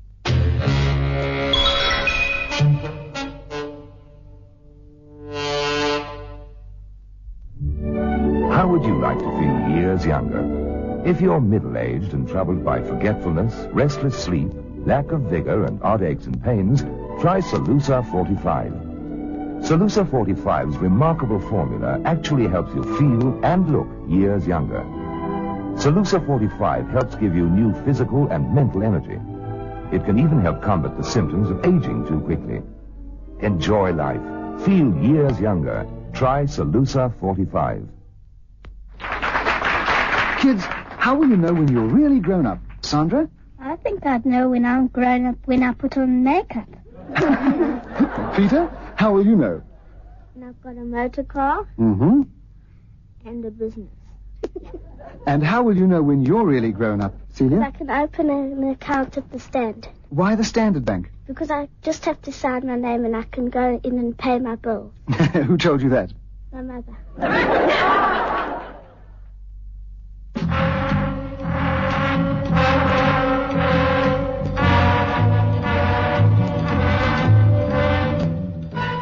After the filing cabinets were loaded onto Martha's truck, I would have had to leave a signature for them with Colonel Kozlov. And sooner or later, some senior officer would have checked on my credentials. The only way to avoid leaving that clue behind me was to avoid leaving him. So I ordered him into the back among the cabbages and fowls and took him along too. He was most useful. I don't know what I would have done without him. Most useful. Operator! Operator! What happened to my call to advanced headquarters? What? Of course this is a priority call. On business for the Supreme Presidium. Do you want to spend the rest of the war in Siberia? Put me through immediately. Having difficulty, Colonel? Oh, no, not at all. No, sir, no difficulty. Colonel in the communication corps does not have difficulty with the... Hello? Hello, is that advanced headquarters? About time. Now listen, I have a priority message for Fighter Base 203. Got that? 203. Very urgent. I shall be happy to commend you for your cooperation and efficiency, Comrade Colonel. But only if you get that call through, of course. Comrade Major, they keep telling me that this fighter base is still in German-occupied territory. They claim our glorious Red Army has not yet taken it back in its relentless drive forward to rid the motherland of... Tell them I want to speak to the airbase anyway. Don't explain, just tell them. Of course, certainly, sir. What? What's that? Of course I accept full responsibility. I should think so, too. Here, sir. They're finally putting you through. It's taken long enough. All right, you needn't stay. This is secret. Very good, Comrade Major. Hello. This is Igor. Get me Garden. Garden speaking. Your call is late. Where is your report? Herr General, I have taken possession of official records for railway traffic throughout the Moscow and southern sector. Don't call me General over a Russian telephone line. It is perfectly secure, General. The operators understand that we are speaking in code. You follow what I am saying, sir? The telephone operators have been told this conversation is in code. It is top secret. They are not to listen in, and they will be shot if they interfere. I understand. You have secured the willing cooperation of a senior Soviet communications officer? Is that it? Willing or unwilling, sir, he is cooperating. But he doesn't have the authority to send whole filing cabinets into the Third Reich. How do I get the information to you? I have to have it. The Russian counterattacks are becoming irresistible. The Luftwaffe cannot spare planes to bomb their lines of communication unless we know exactly where the munitions and troop trains will be. That's all in the files here, General. But there's far too much information for me to read over this line to you. You have been trained in microphotography. Photograph the material, reduce the negatives, and place them in the smallest possible parcel. You shortly receive an invitation to a performance of Swan Lake Ballet at the Bolshoi Theater. Leave the parcel in your greatcoat when you hand it in at the cloakroom. When you leave the theater, the parcel will be gone. I understand, Herr General. Any further orders? You have done well. As a reward, I shall do my best to fly you out from a certain meadow one night soon after I have the microphotographs in my hands. And one other thing, Igor. Yes, General. At the ballet will be Joseph Stalin. Oh, that swine. Listen to me. Everybody's attention will be on Stalin. Nobody will pay the slightest attention to an obscure infantry major like you. Try to take a pretty girl along with you. She'll make good cover. Nobody will pay attention to the cloakroom once it has been thoroughly checked out before the ballet. Igor, you are not to make an attempt on Stalin's life, for the whole theater will be swarming with police, and the parcel might be found. Forget your hatred. That is an order. My men have orders to gun you down, and the girl as well. Darling, are you in there? Something exciting. Don't come in. I've got pictures developing. What is it? I'm not telling you. You'll have to see it. Oh, it's so wonderful. Only a couple of seconds. Nearly ready. Are you going to spend the rest of your life in that dark room? Well, there's the timer now. I'm just coming. And now, what's so exciting? See, darling, tickets for the ballet and the Grand State Gala performance. Oh, I wonder if Ulonova will be dancing. Martha, you can't go. What? What did you say? I'm sorry, but I'm going alone. Don't ask me to explain. Igor, what's worrying you? Worrying me?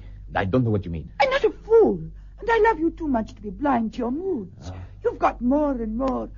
Oh, I don't know. Ever since you got poor Colonel Kozlov to rent this villa and started locking yourself in that dark room all day and half the night. I have work to do. You know that. The wars, such things are more important than music and dancing. You must stay here. I don't understand. It is you that has important work here. So why is it I that must stay while you go to the Bolshoi Theater? Igor, can't you tell me? That's it. I can't tell you. Reasons of state. A matter of national security. You mustn't ask me. Oh, darling, of course. Forgive me. It was foolish. Not foolish. There is too little gaiety and music in our lives now. I wish we had met in peacetime, when I could have brought you flowers and chocolates and pretty things. I wish I could court you as you deserve. It's nothing. I have your love, and this is all that matters. Marfa. Major. Comrade Major, where are you? Colonel Kozlov, were you expecting him now? Go into the dark room. I told him specifically not to come here while I was working. He has never disobeyed me before. Oh, God, be careful. He is always armed. I'll be all right. Stay in the dark room until he has gone. I don't want you in the way if he's in here to make trouble. Go on now. There's a good girl. Major, are you in your dark room? I'm here, Colonel. What is it? What do you want? There you are. Major, please answer me one question. You are interrogating me? You have forgotten what happened the last time. Just one question. Why is it that the Prime Minister's office believes you are a prisoner of the Nazis? I will not tolerate interference with my work. What is your authority for questioning me in this way? I see. You evade my question. Now that you see my revolver and the safety catch is off, you also see my authority. You will be severely punished if you do not put that gun away. Well, not if I am right. Right? About what? I have been to much expense to rent this villa for you, to purchase all that photographic equipment. As a military officer, I'm entitled to submit a claim for legitimate expenses to the authorities. Certainly. Go on. Yes. But the military authorities know only that you were taken prisoner by the Germans on August the 17th, 1941. They have no record of you being released or having escaped. So they did not know you were in Russia. You told them. You betrayed a state secret. Then it's a firing squad for you. I did not tell them. I only asked information. I gave none. I was referred to the civil authorities, and eventually to the office of the Prime Minister. They also know nothing of you since the Nazis took you. High matters of state are not disclosed to junior public servants. Naturally. But the head of protocol is not a junior public servant. He is my mother's brother. And what am I to think when my uncle says that your uncle believes you are dead? There is a mistake here. A mistake you will pay for with your life, you fascist spy. You wouldn't dare kill me. I might be what I say I am after all. Killing you would do me no harm. Letting you live would make me look a fool and a knave if you are not what you made believe. Nobody knows who you are. If I kill you and destroy your body, then kill and destroy your mistress. Leave her out of this. She's done nothing wrong. That sounds like an admission that you have done something wrong. Well, Comrade Major, who treats me with such contempt, I would like to see what this famous photographic work is that you've been doing for the motherland. You can't go in the dark room. You are no longer giving me orders, Comrade Spy. I'm going in there. No, I surrender. Take me to the secret police. You're right. I am a spy. Let us go now. Not so fast. You told me you were printing photographs of enemy installations secretly delivered to you by our own secret service. Yeah. If I find you have been recording the communications information, which you tricked me into giving you, we shall not go anywhere near the police. Stand still. My revolver is pointing straight at you, and I'm an expert marksman. I'm going into that dark minute. Marfa, what are you... Come on, Igor, run for him. He's dying with a Run terrible... full of acid in the face. Don't look. We must get away. You must go. I still have to go to the ballet tonight. Not now. Whatever you had to do there, you will be watched. No. He didn't dare say what he suspected in case he was wrong. I have to take a parcel to the Bolshoi Theater tonight, and then we must hide ourselves. What's so important about a parcel? You sound as if it were a matter of life or death. Life or death? Yes. Listen, Martha. Joseph Stalin will be in the state box at the ballet, and the colonel has provided the gun to kill him.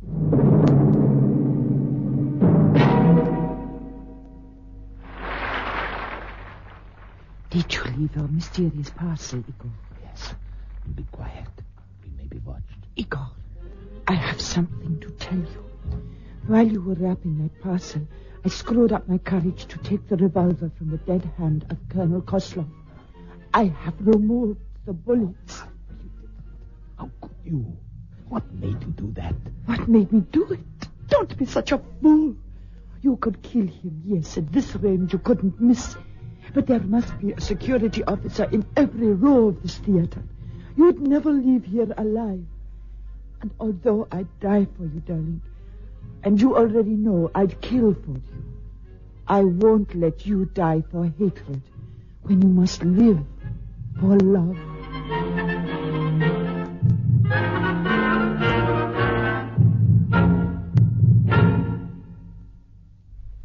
The Triumph Chicane is very fast and very luxurious, and we've kept it very quiet. But the motoring press hasn't.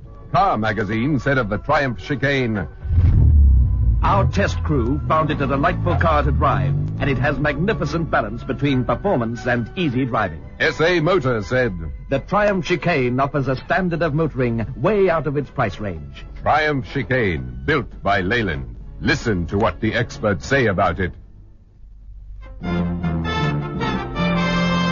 Announcing the complete detergent. New Darto. New Darto. It's all your whole family's wash needs for dazzling whiteness. And brilliant brightness. And stain removal. And easy rinsing. And all temperature action. New Darto. What more could a mother want for her family's wash? Now you've got what you want for your whole family's wash. New Darto is a mom's best friend. New Darto. The complete detergent.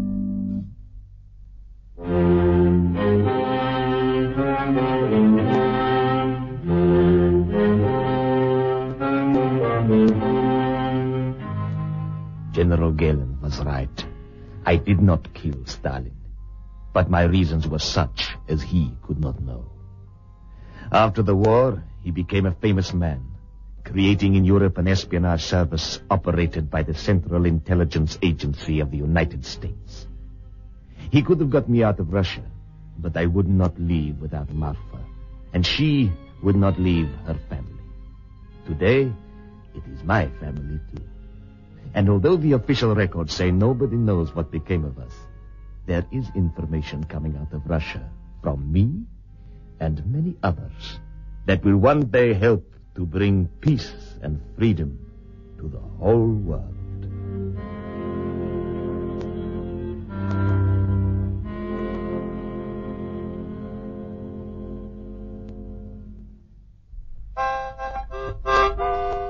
When holiday driving gets hot and sticky, watch for the most heartwarming sight on South Africa's highways, a mobile restaurant oasis. Freshen up in a well-equipped restroom and enjoy a delicious snack or meal in a sparkling clean restaurant while mobile attendants top up your tank and clean your windows. Mobile restaurant road stops, now on most major South African routes.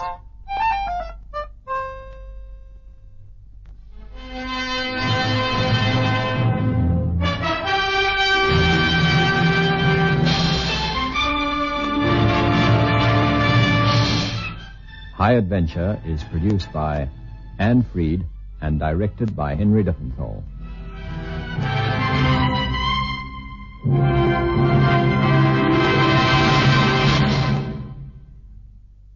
Kom toon u vernuf by die spoorweë en volg die spoor van sukses. Spreek die afdelingsbestuurder of stasiemeester oor 'n loopbaan as stasievoorman, kondukteur, stoker, laaimeester, baanmeester. Still time for more bright programs before midnight. In just a few seconds from now, you can hear the epic case book in which Inspector Carr investigates. Music of the Americas at 10 o'clock brings us not only a big 20-round cash prize, but especially tonight the music of Paul Simon. World of Ham and Dennis at 10:15, followed by World News 10:30. Then right through till midnight, it'll be Evergreen with Ricka and yours truly. Reeve Conflict with Shadows. A fast-paced story of invading darkness. The first in a series of light versus darkness, and the connection with the past to help fight for the future. When the Bathshi invade, John Vega and Nicolay Dan must come together to stop them from destroying their worlds. It will lead them far beyond known space only to find out that this is more than a battle for territory, but a battle for the souls of mankind. But there is always hope. Pick up a copy of Conflict with Shadows at your favorite online bookstore. From Hollywood, it's time now for Bob Bailey as Johnny Dollar. Guess who, Johnny? Lou Tang. When they told me you had called, my heart jumped and beat faster. It has been a long time. Too long. Hey, look, I want to see you, Lou. Where are you? They only gave me a phone number. It's a waterfront bar, foot of Drum Street, sailors hang out. Then I'll call a taxi. No, wait there. I've got a drunk on my hands. Well, get rid of him. Or of her. Can't do it, honey. This is a valuable drunk. You wait. I'll get there as soon as I can. And look, will you do me a favor, Lou? Anything you want, Johnny. Well, there's a man named Benny Wong. I think he's been hiding out in Chinatown for the last 2 days. Can you find him for me? So that is why you're here. The sinking of the Marley K. That's right, Lou. Too bad, Johnny. I'm sorry to hear that. Awfully sorry.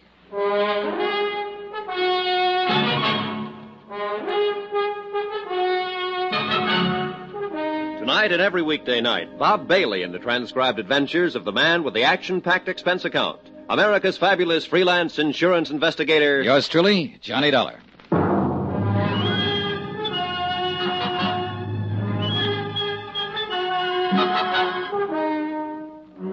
From Special Investigator Johnny Dollar, location San Francisco, to the Home Office, Marine and Maritime Casualty Limited, Hartford, Connecticut. Assignment, the Molly K matter. Expense account continued.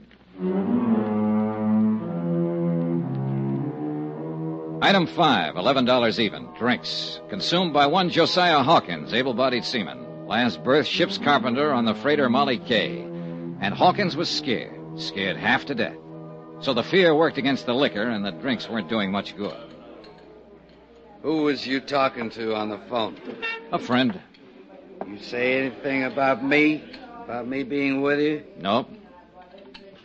How about another drink, Mr. Hawkins? I had enough. What's the name of your friend, Mr. Dollar? Oh, you wouldn't know her. Just a girl I know here in town. Oh, a girl. Mr. Hawkins, did Bill Mack have a girl? Yes, he got himself engaged to a girl. I know what you're aiming at, Mr. Dollar. You're trying to play on my sympathy. He was your friend. That he was. One of the best. And now he's dead. Drowned in the Pacific when the Molly K went down. Whoever sank her is responsible for his death. You can help me if you would. It wouldn't bring him back. And I gotta think of myself. You're in more danger before you talk than you'd be afterwards. The whole idea is to keep you from talking. Huh? Sure, there's sense in that, all right. Somebody shot at you out there on the docks, tried to kill you. You'll never be safe as long as they're running loose. Well, Mr. Hawkins? The Molly K was sunk deliberate. We're sure of that, all of us that was aboard her. Things just wasn't right even before it happened. What things? Well, that fire, for one, 10 days ago, the first time we started out for Yokohama. Bill Mack was the one that discovered it. Did Mack think the fire had been set? That he did. He told the captain that. And you know what happened, Mr. Dollar? What happened? Captain Brawley knocked him down the bridge ladder. Told him to keep his mouth shut and not go around spreading wild rumors. All right. The second time you sailed, what happened? Well, as soon as we cleared the gate and headed out to sea, Bill and me was on watch. He had me cover for him while he sneaked down in the hold to see what he could find out. He still hadn't come back when it happened. I think you was right, Mr. Dollar, what you said at the hearing. What do you mean? We didn't hit no derelict. An explosion, that's what it was. In the bottom of the forward hold somewheres. I was on the bow deck right above it when it happened. What about that Chinese steward? The one who got ashore and then disappeared. Did you notice anything special about him? Benny Wong? Yeah. No. We was only a couple of hours out of port. I don't even remember seeing him. One thing, though, that seemed kind of funny at the time. What was that? The first mate done all the hiring for this trip, same as always, just one exception. Benny Wong was hired on by Captain Brawley himself. Uh-huh. And something else, Mr. Dollar. About Bill Mack being drowned. You was wrong about that. Bill Mack is alive? No, he was dead before the Molly K ever sunk. What? I went looking for him as soon as it happened. And I found him down on the lower boat deck, lying in a pool of blood. Somebody'd cut his throat. I'll have another drink now. I sat there looking at him across the table, not saying anything. There was nothing I could say. Bill Mack had been his friend. I thought over what he just told me, tried to fit it in with what I already knew. It didn't add up to an answer yet, not quite, but it was close, and it was getting closer all the time. Mr. Dollar, it's him. Huh? Captain Brawley over there. He just come in. Yeah, he's seen us, too. He's coming over this way. I gotta get out of here. Sit down, Mr. Hawkins. He won't start anything. You don't know him. You don't know how he is when he gets mad. No, but it looks like I'm going to find out. Well, Hawkins, seems like you're not very particular about the company you keep. Neither am I, Captain. Pull up a chair. What are you up to, Dollar? Offering him a bribe to testify against me? Don't need to. There's enough against you already. Yeah, there will be, more than likely, when you and them smart company lawyers get through. You insurance people are all alike. You're right there to collect when it's due you, but you squirm when it comes to paying off. Well, now, that depends on the circumstances, Captain, and in this case, well, I wouldn't go spending that money yet if I were you. That's what you've been telling them, huh? When I've got anything to tell, I'll tell it to the court. Yeah, along with anybody else you can turn against me. Like my own daughter, for instance. She even sneaked around and tried to turn her against me. Not that that took much doing. And Dean Sutton, owner of the cargo. But there's a limit to what a man will take, Dollar. And I took enough already. Now, you better quit pushing me. I'm warning you. Are you? Well, take your warning and stick it where it'll do the most good. You've been trying to block every attempt I've made to get to the bottom of this thing. You've dragged your feet every step of the way deliberately. Dollar, nobody talks to me like that. Then it's time somebody did. I think you're in this thing right up to your big fat neck. And if you are, I'm going to pin it on you. Not just for swindling. If you were behind the sinking of the Molly K, I'm going to see to it that you stand trial for murder, too. I warned you once. Look out, Mr. Dollar. Oh, no. All right, Captain. Learn it the hard way.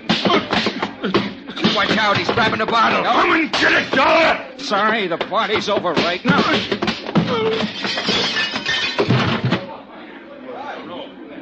You better get out of here, Hawkins. He's not going to feel very friendly when he comes to. You're the only man I ever seen stand up to him, Mr. Dollar. There was one other one. Bill Mack.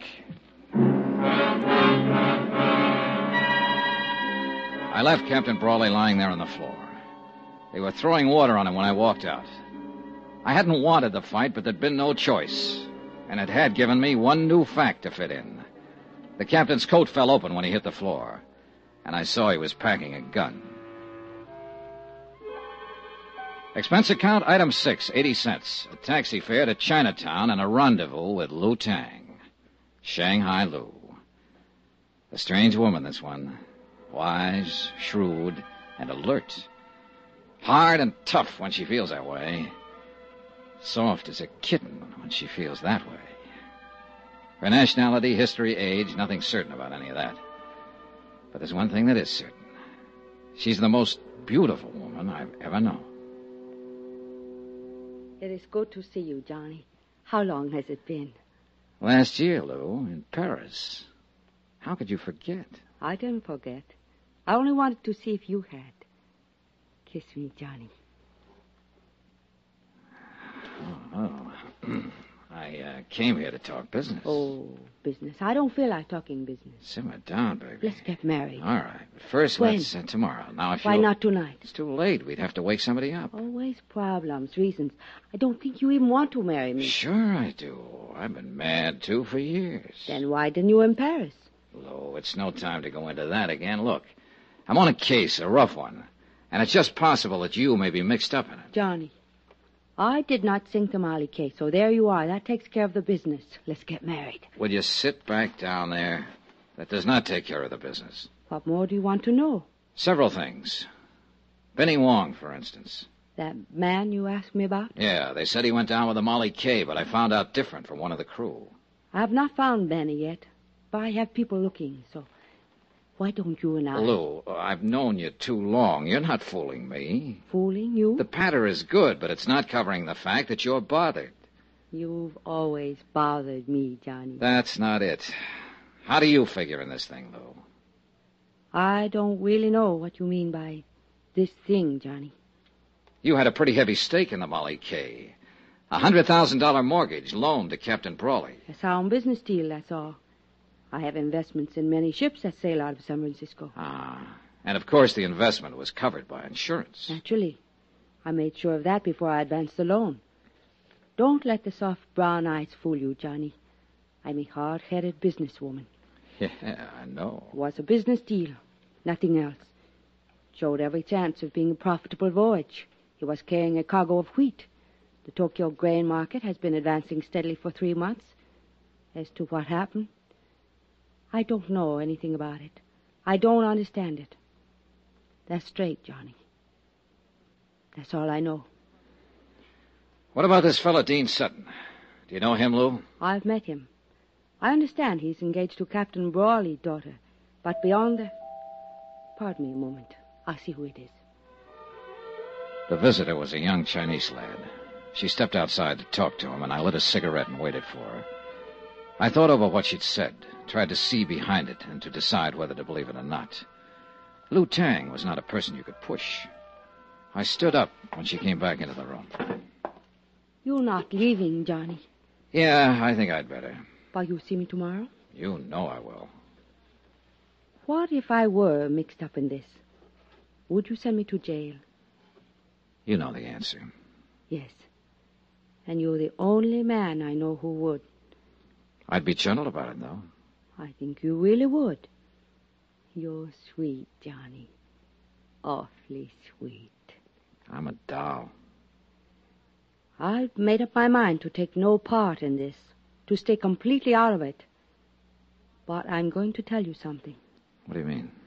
That man who just came to the door, I've had him out looking for Benny Wong. Has he found him? Not yet. But he's found out something about him. Johnny, if the Molly K was sunk on purpose, how do you think it was done? By an explosion in the bottom of the fort hold. Benny Wong was a demolition sergeant during World War II. He's rather well known as an expert on explosives.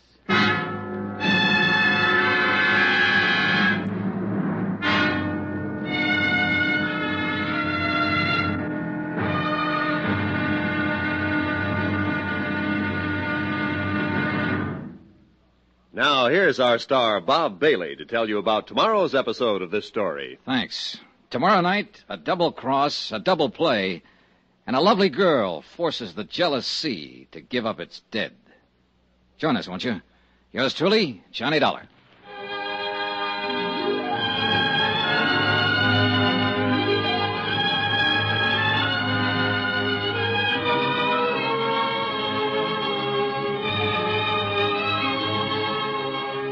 Yours truly, Johnny Dollar, is transcribed in Hollywood.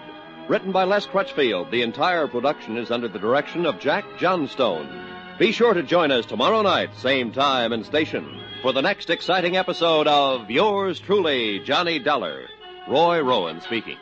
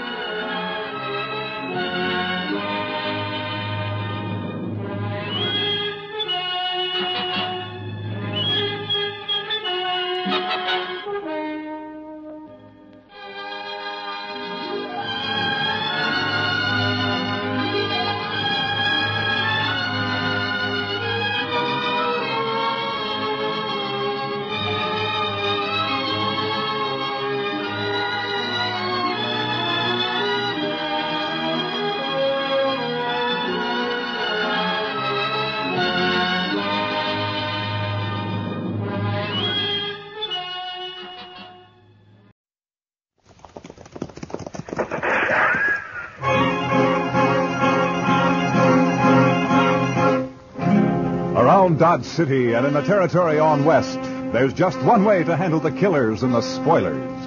And that's with a U.S. Marshal and the smell of gun smoke.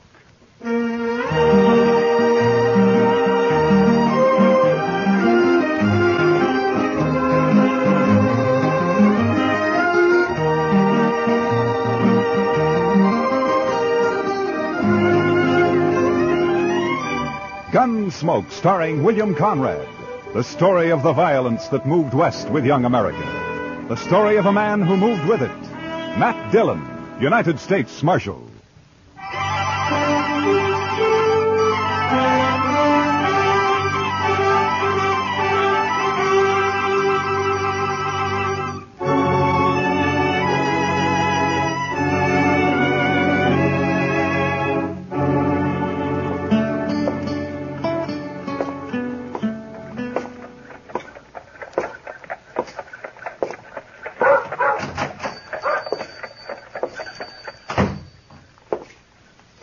Hello, anyone here?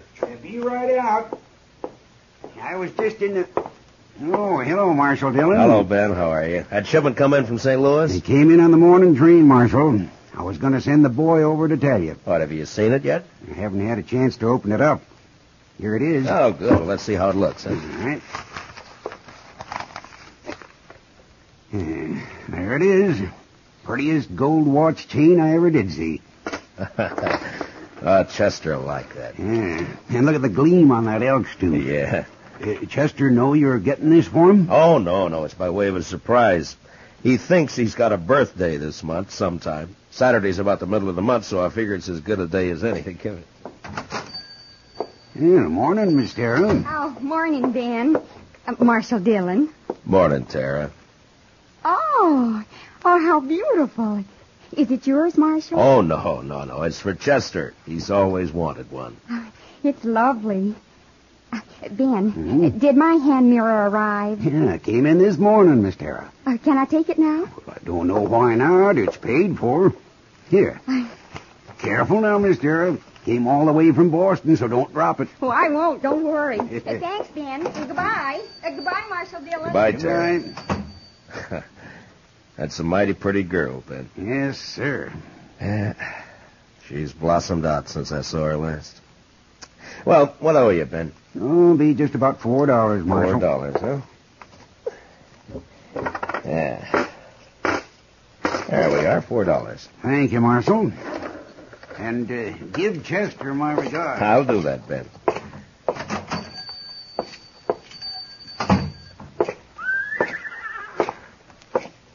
Well, morning, Miss Lane. Morning, Marshal. Morning. Morning, Marshal. Hello, John. Oh, hello, Marshal. Good morning, Chester. Well, morning, Mr. Dillon. Put this in the safe for me, will you? Yes, sir. How was the auction yesterday? You know, Mr. Dillon, I never did see so many horses and mules.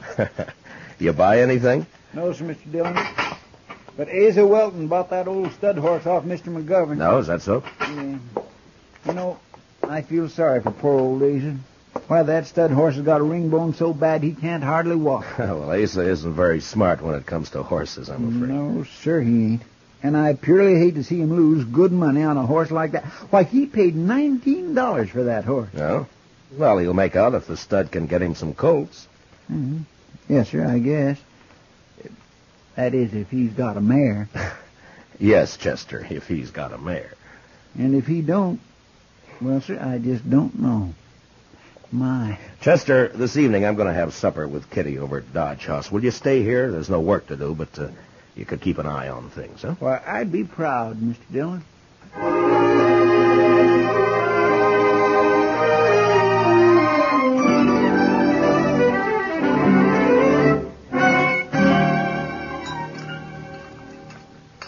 More coffee, Kitty? No thanks, Matt. Yeah. You, mind if I smoke? Oh, those are the longest cigars I ever saw. Well, if it bothers you, Matt, I will have... 6 nights a week at the Texas Trail, and you think I'd mind one cigar? Go ahead. Okay. Matt.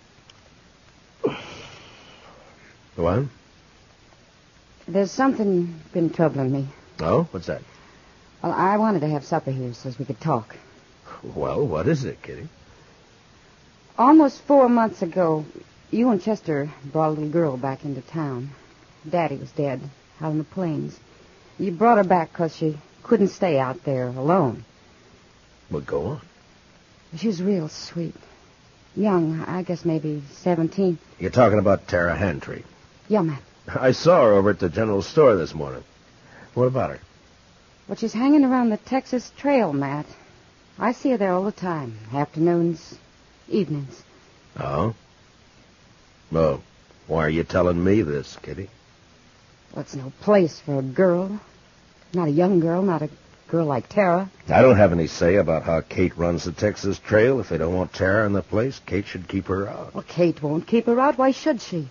Tara's attractive. She's good for business. Kitty, when I brought Tara back to Dodge, Lawrence Kells and his wife took her in. They've been treating her like their own daughter. Now, it's not my place to interfere Well, with maybe them. they don't know, Matt. They're church-going people, Kitty, Kells and his wife. They try to do what's right for Tara. I'm sure they do. Matt, people like the Kells don't know the Texas Trail. They don't know the saddle bums, the spoilers, the wild ones that hang out there. Even if they did, they wouldn't see too much wrong with the man Tara's taken up with. Well, who is it? Jack Grace. Jack Grace? Yeah. Tara's keeping company with him? She has been since he came to town a few weeks back. Oh, that little fool. Well, don't blame her too much, Matt. He cuts quite a figure. Long hair, buckskin shirt, Texas spurs. She's young, and his stories make for good listening. Yeah. Matt, I've talked with Grace, and there's something wrong with him. He's too cold, like he's dead inside. He can charm you with a smile, and he talks just fine, almost like a gentleman. But there's nothing inside him, Matt. He's empty, like a shell. All right. What do you want me to do, Kitty? Thank you, Matt. Talk to the Kells. All right. Tomorrow morning. I promise.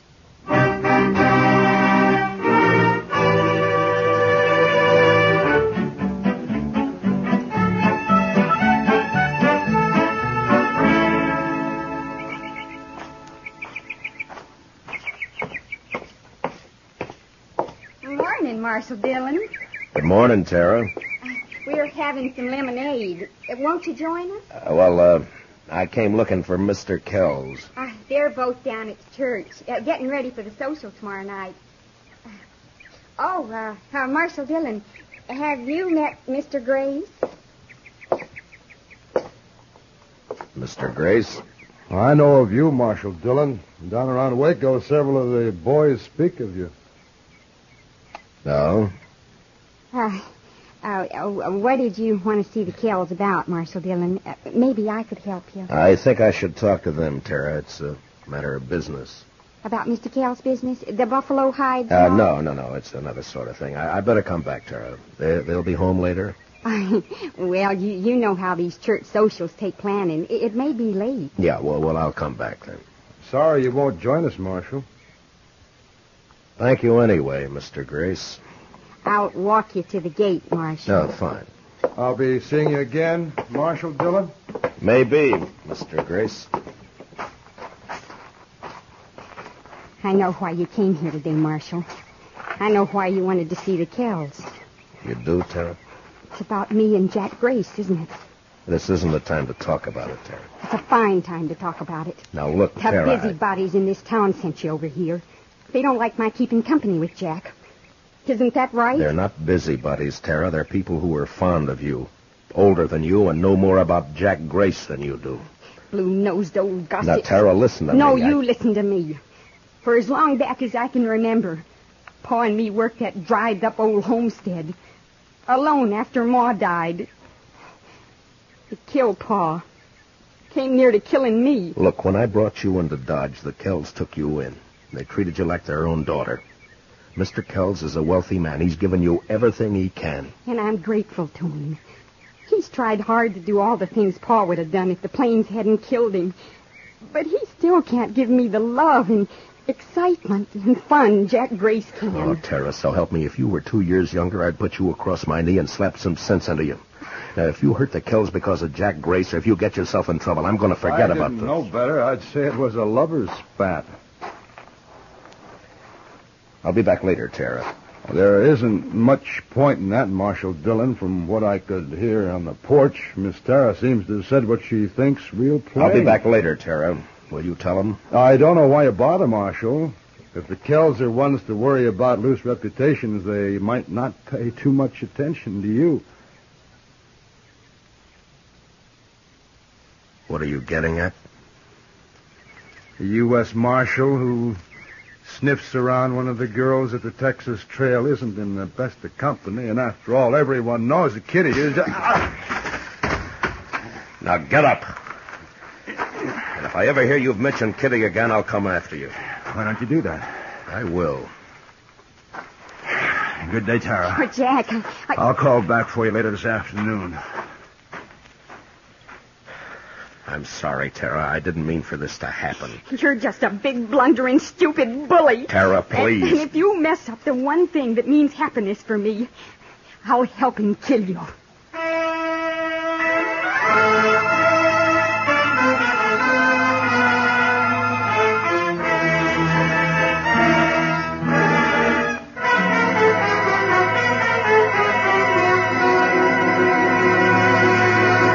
We will return for the second act of Gunsmoke in just a moment. But first, mystery minded? Then mind you don't miss CBS Radio's Mr. Chameleon on the first of his new Friday night broadcasts tonight on most of these same CBS radio stations. Now, the second act of Gunsmoke.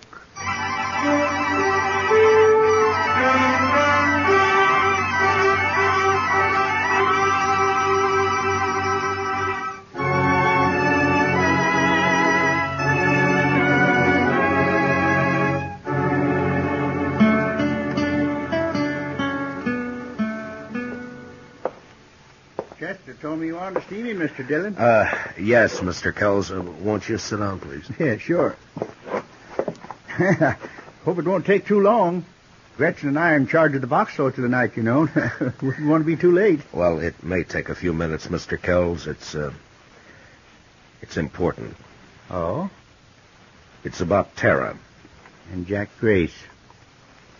You know about it, then? I've known about it ever since she came to town 3 weeks ago. They met, heaven knows where or how, and she's been seen him most every day since. You know where she spends her time? At the Texas Trail. Yes, I know. Gretchen and I have tried every way we know, Marshal Dillon. We've both talked with Tara, but she's young and headstrong. I don't know what to do. I think she'd run away with him if we interfered again. Mr. Kells, as Marshal, this is no affair of mine, but as someone who's fond of Tara and... Well, I wish you'd try talking with her again. Well, we'll do everything we can, I promise you that. Perhaps Grace will get tired of her and leave Dodge. Perhaps. Well, anyhow, you know I'll sure try. Yeah. Well, thank you very much for coming over here, Mr. Kells. Sure, Marshal. You're going to be at the social tonight, aren't you? Oh, sure. Chester and I'll be there. Chester'd be real upset to miss it. Good. We'll see you there. Okay, fine.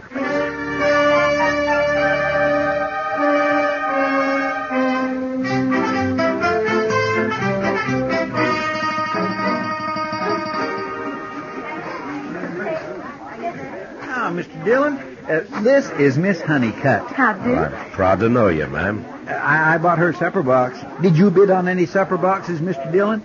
No, Chester. I was late getting here. Oh, so. That's a pity. Now, what do you do for supper? Oh, I'll make out all right. Well, there's really enough for the three of us, Marshal, if you'd care to join us. Well, thank you, Miss Honeycutt, but I'm looking for Mr. and Ms. Kells. Oh, they're not here yet. The parson was asking for them a few minutes ago. Mr. Kells was to have auctioned off the suppers, but they didn't come, so we went ahead without them. Oh? You sure you won't join us, Marshal? No, thank you, ma'am. I'll just wait for the Kells. Perhaps I'll walk back toward their place and meet them on the way. Well, all right, Mr. Dillon. Miss Honeycutt and I'll be right over there if you need me. I don't think I will, Chester. You just go ahead and enjoy yourself. Real pleased to meet you. Nice to have met you. Yes, mind that bench, Miss Honeycutt. Yes, thank you.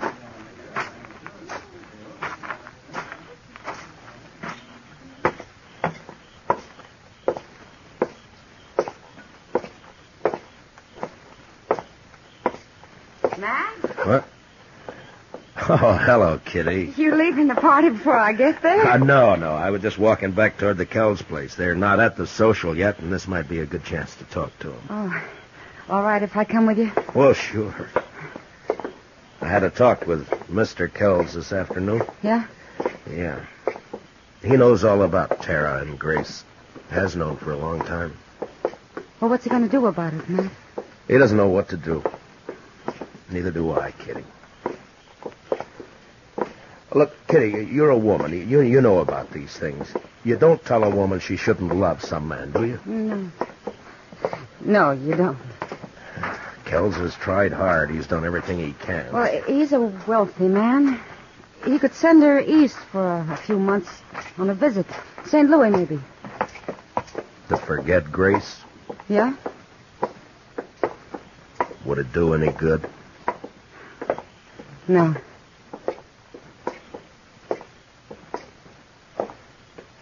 Oh, there's the house. It's dark. Maybe we passed him. No, I don't think so. Here. Okay. Thanks.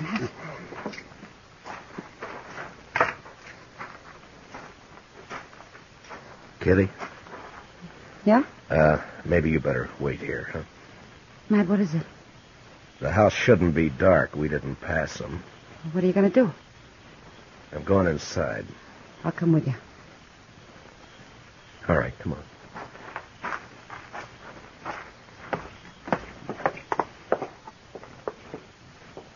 The door's open.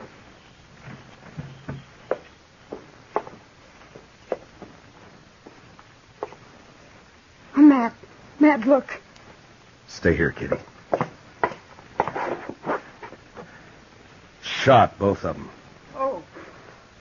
No wonder they were late for the auction. Kitty, go back to the church social. Find Chester. Have him meet me at the jail. Tell Doc to come over here. What are you going to do, Matt? I don't know. Look around, maybe. Why this? What for? Who knows why people kill, Kitty? Money, maybe. I don't know. But who'd do it, Matt? Who'd kill the Kells? Someone who hated him enough or thought they had something he wanted. Bad. Real bad. Grace? Will you please get Chester and Doc? Yeah. Yeah.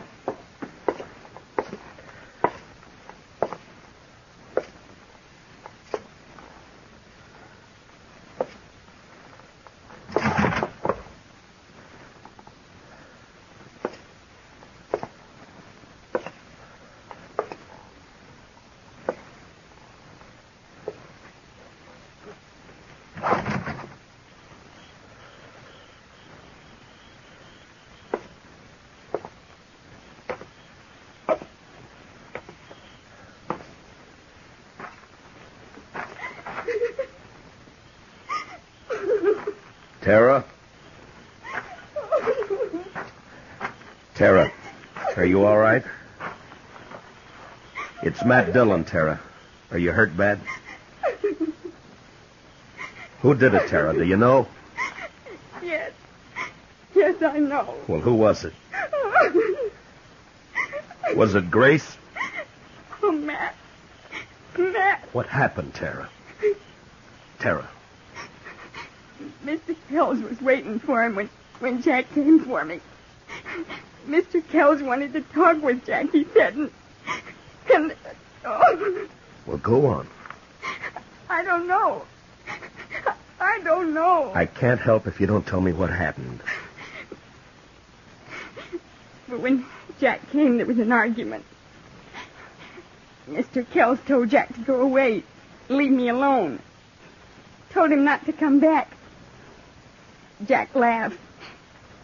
Called Mr. Kells a name, and Miss Kells slapped him. And Jack hit her. Mr. Kells tried to get his rifle in the corner, and Jack Jack, Yeah? he shot him. He shot both of them. And then he turned and said it wouldn't have worked out for us. He was leaving. Just like that. He was leaving. You see, you'd be nothing but trouble, he said. I'm leaving, he said. Then he hit me. And... oh. Doc will be here in a few minutes, Tara. He'll take care of you.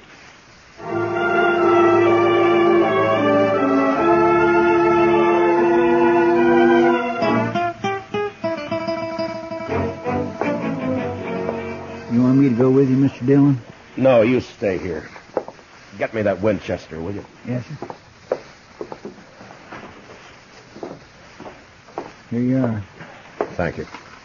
How do you figure to trail him at night, Mr. Dillon? I don't. I'm taking a guess, that's all. You know where he's going? Like I say, it's a guess. I won't be back to Texas. He's wanted there. Might be Abilene. Ben Thompson would cover for him there. You'll have an hour or more start on him, Mr. Dillon. Yeah, I know, but I figure to take the back country and ride hard. Maybe he'll cut his sign by morning. You'll be riding 3 miles to his 1. I'll take the buckskin. He can last. Yes, sir. Don't you want me to follow you? I should be back by tomorrow night. You stay here and help Kitty and Doc with everything. And take good care of the girl. She needs help. Yes, sir. Good luck, Mr. Dillon.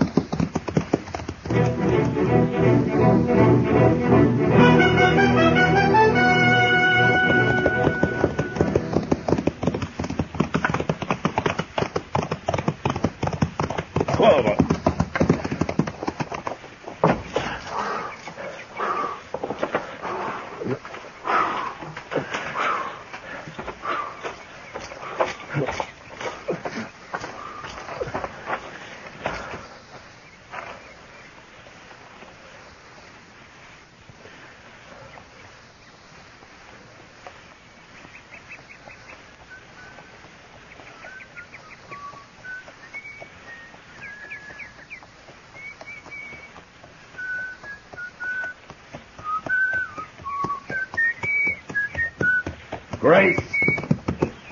You can't see me. Don't bother to try. Just drop your gun belt. Easy. And your rifle. Throw it down. Now keep your hands high, just like they are.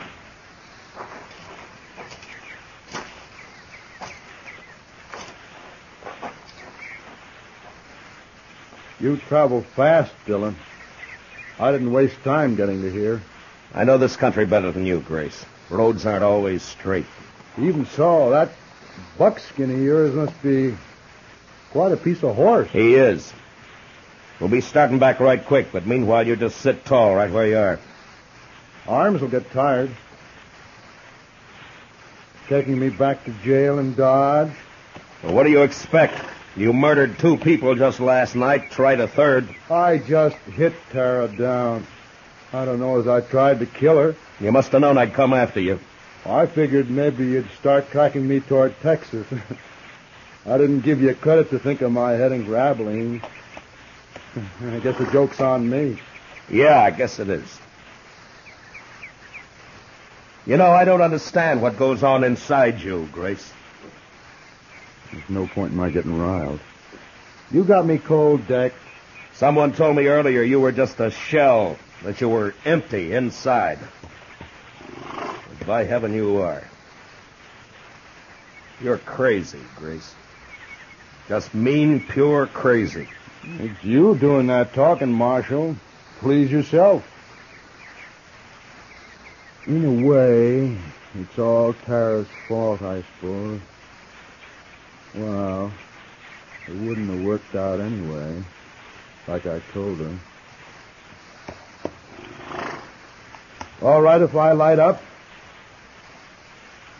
Marshal? All right. But watch your moves. My makings are in my boot. Don't, Grace!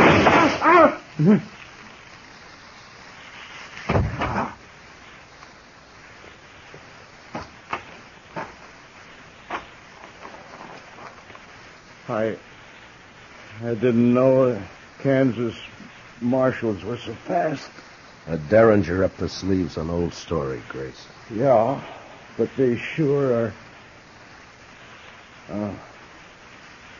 Guess I won't go to trial after all. No, maybe not. But you're going back to Dodge. Like they say on the posters. Dead or... Yeah. Dead or alive.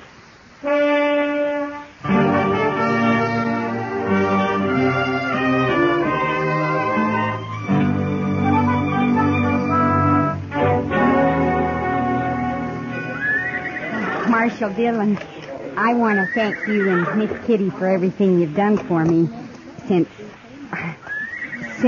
Sure. You got everything in the stage, Tara?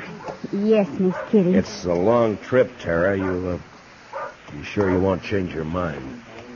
I think I'll like it back east, and St. Louis won't be as big as all this. Marshal Dillon will be late into Hays City if I don't get away now. Okay, driver. Well, goodbye, Tara. Good luck. Goodbye.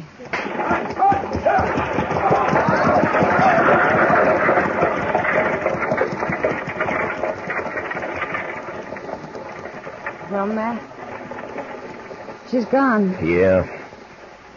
I don't blame her for wanting to leave, Kitty. The West took nearly everything she loved. Her ma and pa and the Kells. And her true love? Look, Jack Grace? Jack Grace is no good, but Tara gave him her heart. And she never got it all back. Perhaps you're right, Kitty, but Tara's young. She'll mend. Will she, Matt? I hope so, Kitty. I truly do.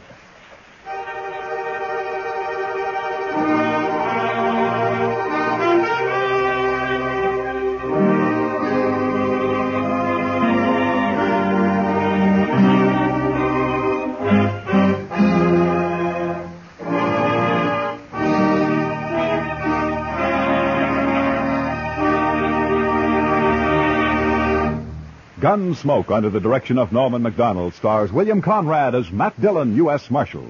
Special music for tonight's story was composed and conducted by Rex Corey. Featured in the cast were Sammy Hill as Tara and John Daner as Jack Grace, with Ralph Moody, Joe Duval, and Vivi Janis, Harley Bear as Chester, and Georgia Ellis as Kitty. Gunsmoke is heard by our troops overseas through the facilities of the Armed Forces Radio Service. Join us again next week as Matt Dillon, U.S. Marshal, fights to bring law and order out of the wild violence of the West in Gunsmoke. Novelist C.S. Forrester saw in the turbulent Napoleonic Wars an ideal historical background for the exploits of a seagoing hero of his own creation, Horatio Hornblower. And now every Friday night on most of these same CBS radio stations, Michael Redgrave stars as Horatio Hornblower. Clancy Cassell speaking. And remember, Tarzan brings you his adventures Saturday nights on the CBS Radio Network.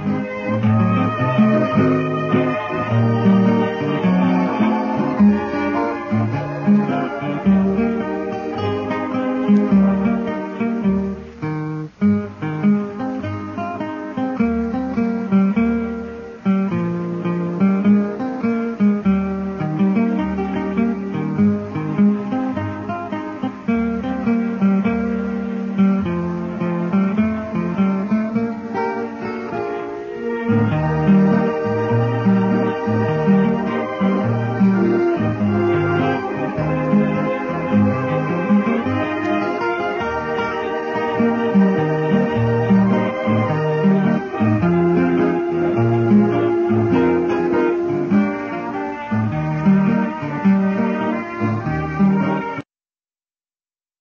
For a Christian sci-fi with adventure, drama, and a touch of romance, read Quantum Spacewalker, Anira's Assignment. Anira Henderson was used to dealing with every kind of trauma in her job as an emergency room tech. Then, the disaster that wiped out her family, except for her brother Jarl, landed tragedy squarely on her own lap. In the midst of her grief, she is recruited to join an elite force of universe healers. Fixing radically broken things has always been her life's dream. But, this just took it to a whole new level. Read Quantum Spacewalker, Anira's Assignment by Grace S. Gross.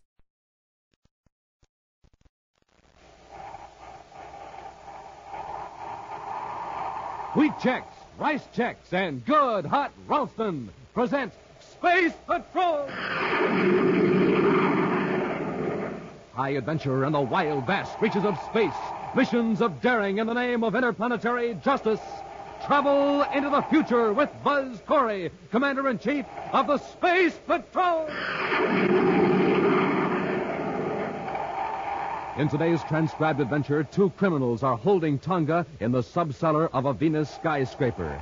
As Buzz and Happy advance toward the men, they pass a large ventilating tunnel covered with a metal screen. One of the men throws a switch, and behind the screen, the blades of a giant fan start to whirl. They've turned the ventilator fan on. Rush them, Happy. Yes, sir. I can't stay on my feet. Keep away from the grating. I can't move. The air suction pulled me against the grating. It's got me, too. Try to pull loose, Happy. The wind's too strong. Commander, the grating is sliding up. Pull, Happy. Pull hard. If you don't get out of this tunnel, we'll be pulled into the fan. We'll be back in just a moment with today's Space Patrol story, The Top Secret D-Ray.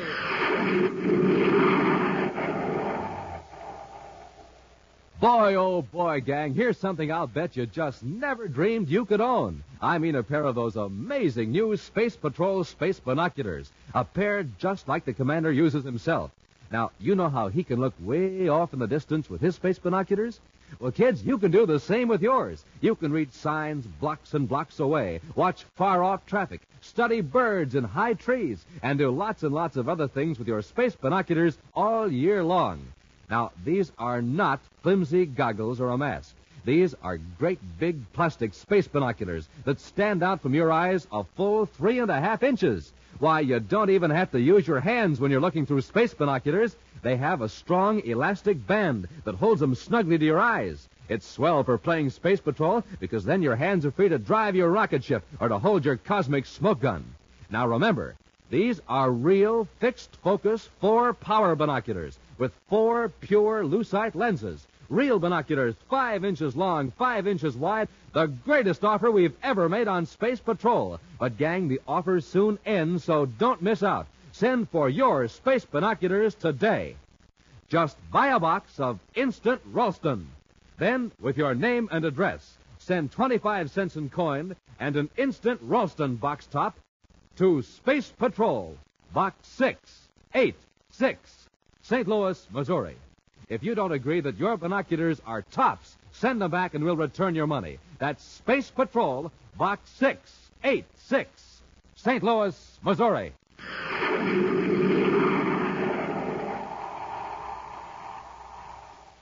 Commander Corey and Cadet Happy have just blasted off from Terra and have set their vector for the lunar fleet base on the Earth's moon. One of the busiest spaceports in the solar system, the fleet base is also the center of scientific research into the development of space flight. For the past week, it's been open house at the base, with guided tours for throngs of visitors from Earth and many of the other planets. Tonga has been assigned to special duty at the base to see that security regulations are observed. Buzz and Happy plan to spend 2 days at this moon spaceport and then bring Tonga back to Terra. Mind if I tell you something, sir? What, Happy? Well, I didn't say anything one way or the other, but, well, I'm certainly glad I wasn't assigned to duty at the fleet base this week. Somehow I get the impression that you don't exactly care for the idea of herding tourists around. Oh, it might have been fun for a couple of days, but, gee, a whole week. Why, I'd rather fly through the meteor belt in a bird cage. I know what you mean. Just the same, Visitors Week at the lunar base has been fine for public relations. You'd be surprised at the number of people who are on the moon this week who've never made a space flight before. Tonga, Lunar Fleet Base, calling Commander Corey aboard Terra 5. Tonga, calling Commander Corey aboard Terra 5. Corey here. Go ahead, Tonga. Commander, I have an emergency message. I'm cutting to scrambler circuit, code 5. All right, Tonga. I'll adjust the receiver. Code 5 circuit cut in. Go ahead. There has been a security leak on the D-Ray project here at the base. The D-Ray project? Yes, Commander. A strip of microfilm containing the basic designs has been taken from the files. Do you have any idea when the theft occurred? Within the last 3 days. Order the base commander to declare condition red and ground all spaceships. The thief may still be on the base. Condition red is already in effect, Commander.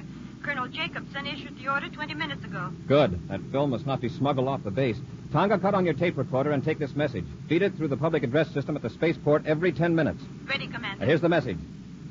Attention, everyone, base personnel and visitors. No film of any kind is to be taken from the base until checked by security officers. Film that is cleared will be sealed and returned to passengers after they're permitted to board their ships. Film not surrendered to security officers will be automatically blanked out by cancel ray machines as passengers and luggage pass through the gates. To preserve your personal films, follow these regulations. End of message. I have it recorded, Commander. It will be put on the base PA system immediately. We don't want to keep innocent people on the base longer than necessary, so run the films through inspection as rapidly as full security methods permit. Yes, Commander. Happy and I will arrive at Lunar Fleet Base in approximately 3 hours. We'll contact you upon arrival. Corey out. Commander, what is this D-Ray project? The D-Ray is a new defense ray. It can make any unfriendly spaceship completely powerless, even at great distances. It neutralizes all electrical fields. Yeah, it would cut off all controls so you couldn't maneuver the ship or fire weapons. You couldn't even use the spacerphone or viewscope. And those are the plans that have been stolen? Yes, and that means that somebody could build a D-Ray to use against space patrol ships, if they got away. That's why we have to get that microfilm back. Smoking rockets. I want to spaceophone Major Robertson and have him transmit the pictures and records of everyone suspected of espionage to the Lunar Fleet Base. Take over the controls, Happy. Yes, sir. And keep it on vector. Yes, sir.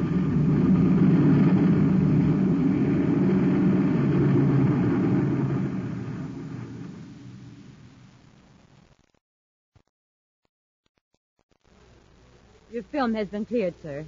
It will be returned to you aboard your ship as soon as transportation is available. Next. Your name, please. Bob Morgan. You have some film to declare? Yes, ma'am. It's in this can. It's a home movie of my family and some friends.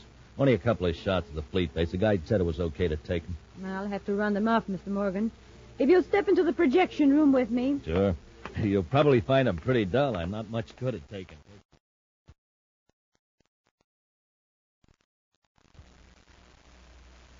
Now, this is about the last of the shots I made on Venus. That's my wife and our youngest daughter, Susie. Oh, what a cute little girl. Thank you. Oh? Is this what you filmed here in the base? Yeah. Oh. Yes, that's rocket chute number 1. I'd have got a ship blasting off, but they didn't have the camera aim right. Well, that's the end of the reel. I guess you're glad that's over. Unless you know the people involved, home movies are pretty dull usually. Well, I'm sure you and your family will enjoy these when you get back to, Mars, isn't it, Mr. Morgan? Yeah. Films are all right then? Oh, perfectly. I'll give you a clearance check, and they'll be returned to you aboard the Mars Express. Thanks, miss. Hope you find what you're looking for. Ladies and gentlemen, please. We're checking your films as rapidly as we can. Just wait your turn and be patient, please. Now, who's next? Is the crowd giving you much trouble, Tonga? Oh, Commander. No, I haven't had any trouble, but the people have had their holiday and they're impatient to get home. The thief or thieves must have planned to take the microfilms when we had thousands of visitors on our hands. Can we go somewhere where we can talk? We can use the room next to the projection room. Fine. Let's go. Happy will be with us in a few minutes. I have him waiting for some pictures and data Robbie's sending us by viewscope facsimile. In here, Commander. Any trace of microfilm, Tonga? No. The only microfilm any of the security officers have found is of a regular business record nature. Any indication of blow-ups of microfilm to regular amateur size? None. Wow, what a mob. I thought I'd never get through. Cadet, how much longer do I have to wait? Cadet, why is the Space Patrol interested in pictures of my daughter's wedding? Oh. It's understandable, Happy. Got the pictures? Oh, yes, sir, quite a batch of them. And background data as well. Look through these, Tonga. See if you can recognize any of these people as having been here at the fleet base. All right, Commander. Anything on the D-Ray films, Commander? Not yet, Happy. Commander, This man looks familiar. I think I've seen him here. Which one? This one. He had some amateur movies of his family. A reel he'd taken on Venus. Morgan is his name. Bob Morgan. Very interesting. According to the record, Morgan was picked up on Mars last week. He was suspected of violating security regulations there, released for lack of evidence. Well, there was nothing wrong with his films. Just his wife and daughter Susie, and, well, a couple of harmless shots of the base. Yes, but look at this. Morgan was also questioned on Venus with a certain Art Robertson, also released for lack of evidence. Say, Morgan doesn't have any children. In fact, he isn't married. What? Now, why would a man lie about a perfectly harmless amateur film? Tonga, have you got someone who can take over your duties here? Captain Thornton has been working with me. He will assume your duties. You're to blast off for Venus City and try to get a line on Morgan's friend, Art Robertson. Happy and I'll head from Mars to check on Mr. Morgan. As soon as you have any information, relay it to me through Space Patrol Unit Headquarters.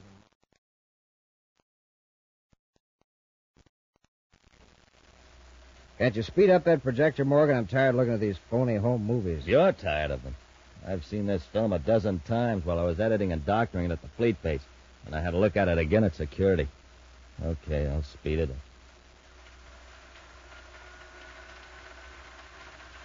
Well, the place where I dubbed in the documents is coming up shortly. You must have done a good job of the assistant security chief, Bassett.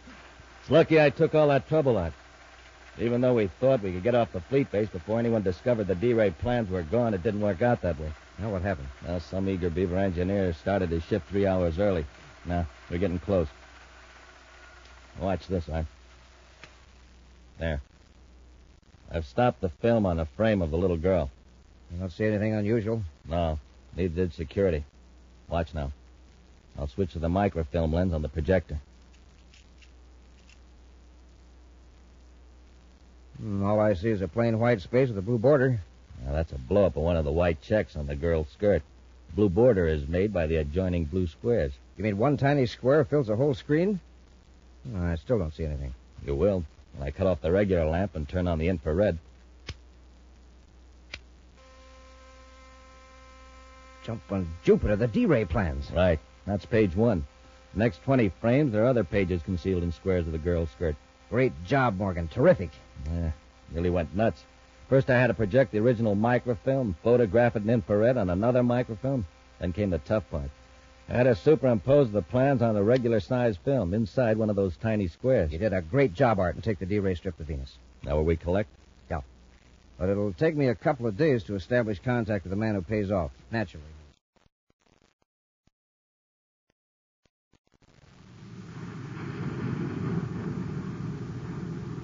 Four minutes out of Lowell City, sir. Take over for the landing, Happy. Tonga, Venus City Space Patrol Headquarters, calling Commander Corey aboard Terra 5. Tonga, calling Commander Corey. Corey here, go ahead. I've been checking on Art Robertson, Commander. Got the word earlier than I thought I would. Let's have it. He left here for Lowell City about 5 days ago. Then there's a good chance he came to Mars to meet Morgan. One of our agents at Lowell City has found Morgan's location. Stay in Venus City, Tonga. Find out who Robertson's friends are. See if you can run down any definite contacts or connections between Robertson and Morgan. Yes, Commander. Happy and I'll handle things at Lowell City, and Corey out.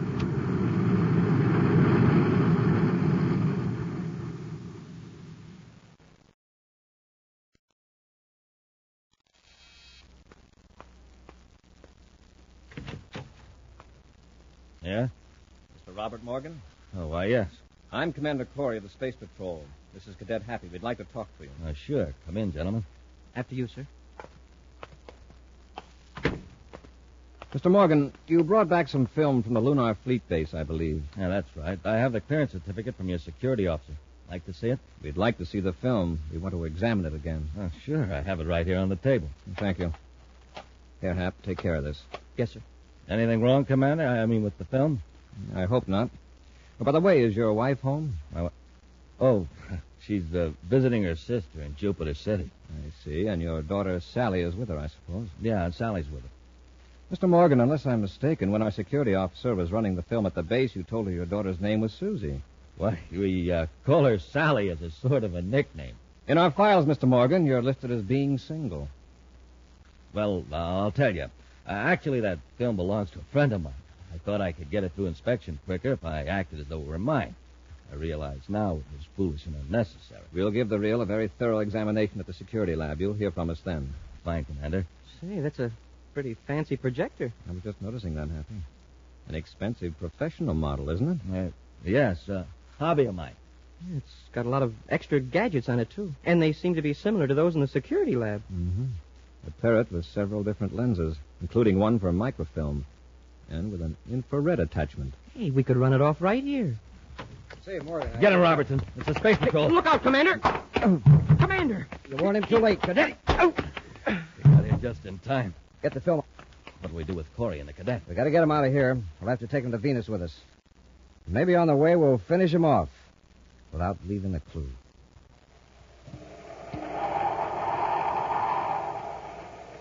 We'll be back with Space Patrol in just a moment. But in the meantime, here's a quick 3-act play. Act 1 begins with a boy and his mother in a house, in a kitchen, in the morning. Fill her up, Mom. Rice checks. Now, there's a boy who knows what he's talking about. He wants a bowl of delicious rice checks for breakfast. Rice Chex, the shredded rice super cereal, spun in that modern bite-sized design. Act 2, next morning, same house, same boy. And in the kitchen, he's lifting up that bowl again. Fill her up, Mom. Wheat checks. Yep, today he wants Wheat Chex, power-packed Wheat Chex, swell-tasting shredded wheat biscuits in that same modern bite-sized design.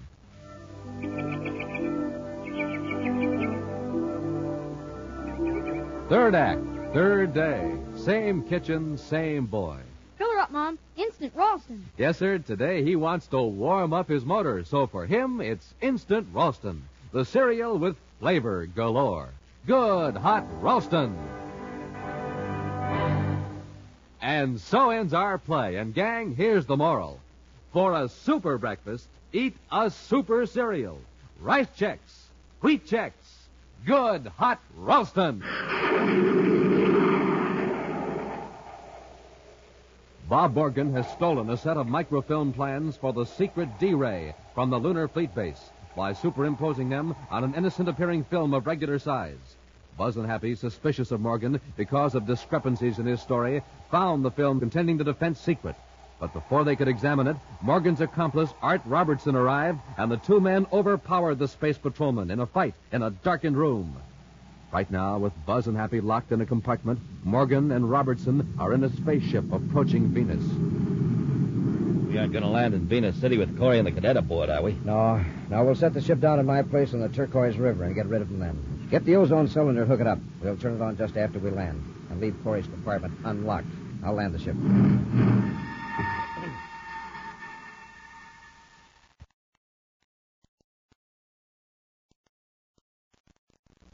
Commander, they've landed. I wonder where we are. Listen. They're out in the corridor by the door. Watch your chance. If they open it, we'll jump them. Yes, sir. Leave them in there, Morgan. We'll attend to them when we come back. Okay. Sounds like they're leaving the ship or something. Did you hear a click just then? I don't think so, sir. I think one of them was about to open the door when the other one called him away. Try the handle. Right, sir. It's unlocked. Open the door a little. Listen. Hear anything? I thought I heard the hatch close. Let's get out of here. Happy. Look out the viewport. There they are. Yeah. Heading for that little building. It looks at the landscape. We must be on Venus. And if I'm not mistaken, there's the Turquoise River. It sure looks like it. I wonder what they're up to. We've got our weapons, or we could rush them. Yeah, well, maybe we could take them by surprise when they come back. There's D-Ray plans at stake. I don't want to risk failure. We'll blast off in their ship and space a phone to Venus City for help. It's a great idea, sir. They can't get very far away, even if they do try to escape. We can watch them from the air. Come on, let's get to the cockpit. Well, this is really a break. We needed one. I have an idea that Morgan and Robertson were ready to see that we didn't get out of this. There. All secured for blast-off, sir. And let's go.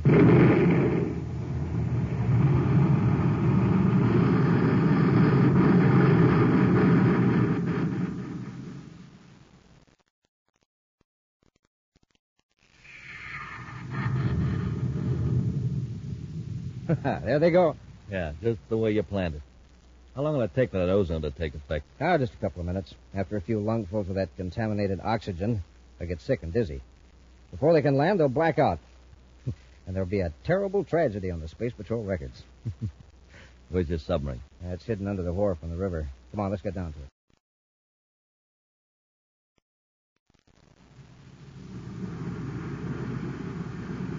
We'll maintain this altitude, Happy, and keep circling over them. I can see them in the viewscope, sir. They're heading for the river. Do you see any boat they could escape in? What's the matter, Hap? Oh, nothing, sir. My eyes blurred for a minute, that's all. No. No, there's no boat near the wharf. I'll put that spacephone call through now. Commander Corey aboard private cruiser VP-784 calling Space Patrol Venus City. Commander Corey aboard private cruiser V... What was that number, Hank? It's on the panel, sir. Oh, smoke and rockets I can hardly see. Commander Corey calling Space Patrol Venus City. Commander, the controls. Oh, thanks. Yeah. I feel sick. Something's wrong with the air in this ship. Happy, quickly. See if you can find a couple of spacesuits. Yes, sir. Hurry.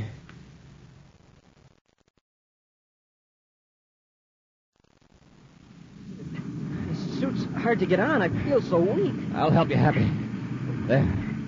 Now close the face piece. Let's hope the oxygen supply works. Is your suit receiver working, Happy? Yes, sir. I read you. Take several deep breaths. My head's clearing already. So is mine. Now check the viewscope. Do you see Morgan and Robertson? No, sir. Last I saw of them, they were headed for the wharf. Do you suppose they're swimming across the river? Well, keep watching, Happy. I'll check the air analyzer and see what's wrong. Of course, they might have gone back to the building while we were putting on our suits. Boy, I sure thought I was going out there for a while. No wonder. The ship's air indicator's in the red. A few more breaths and we'd have been finished. Hey, there is a boat down there. It's coming out from under the wharf. It's a odd-looking craft. Hey, now it's gone. It sank. Submerged is more accurate. A miniature sub. Right. Afraid we fell into a trap. They wanted us to blast off in this ship. Happy, check the air system, see what they rigged up. I'll notify Venus River Patrol to take soundings up and down the river for that sub.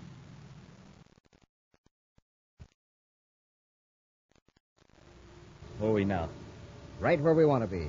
Pier 7, Venus City dock area. 8 fathoms deep. Safe to surface here? Sure. We come up under Pier 7. There's a ladder that leads up through a trapdoor into a tool shed.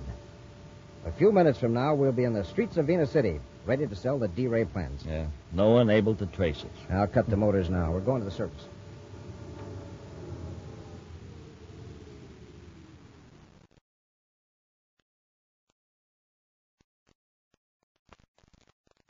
We hit Venus City at just the right time. The streets are deserted. Yeah. Turn left at this corner. We'll walk over to the business section and hail a surface taxi. No.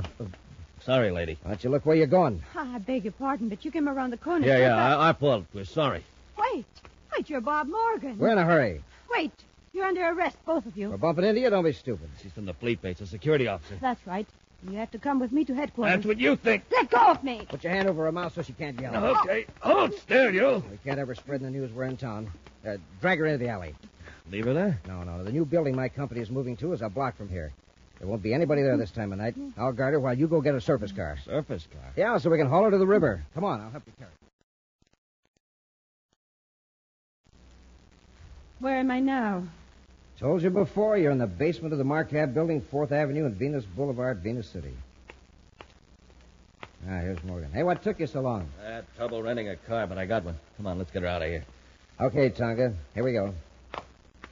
All right, Morgan, Robertson. It's Corey and the cadet. Let go of Tonga and get your hands up. Quick, Morgan, down this corridor toward the ventilator intake. Take the girl. Corey won't dare shoot. Let go. Come on. Commander! They're getting away, Commander. After them, Happy. Robertson, it's a dead end. Go to the far wall. We'll make a stand there. Come on, you. Commander! We haven't got a chance. With that girl here, we can bargain with Corey. All right, press back into this corner, under the switch box. You might as well give up, you two. Come and get us. Come on, Happy. You crazy. Left our ray guns in the sub. Corey'll have to pass in front of that big grating. When he does, I'll throw the switch. What'll that do? There's an 8-foot ventilator fan back there. It'll create a vacuum strong enough to pull them right up against the grating. Commander! Happy, don't come any closer. Shut up. Morgan, pull the switch. Rush them, Happy. Yes, sir. Turn that off. Commander, I can't move. Come on and get us, Corey. That suction. Now, Corey, I'm going to release the grating. Happy, if you can slump down, maybe you can crawl away from the vent. Commander, the grating is sliding up. We'll be pulled back into the fan. I can still move my arm. I can throw my gun and hit that switch and short it out. Aim straight, Commander. Here goes. Hey, you did it, sir. A bullseye. Quickly, Happy, rush them. They hit the switch. Morgan, pick up that ray gun. No, All right, you don't. Robertson. Get away from it, Morgan. Oh. All right, Robertson. Oh, yeah. No more. No more. I've had enough. How about you, Morgan? Sorry, Commander, but Mr. Morgan is out. Are you all right, Tonga? Yes, Commander. I guess you heard my miniature spaceophone. Yes, and Robertson's ship. Good thing you had it on. It was lucky Morgan had trouble locating a surface climb. All right, Robertson. Where's that film strip? Right here, in my pocket. Hand it over. Happy, see if you can revive our fleet-based tourist, Morgan. Oh, he's not a tourist any longer. Where he's going, he'll be a permanent resident.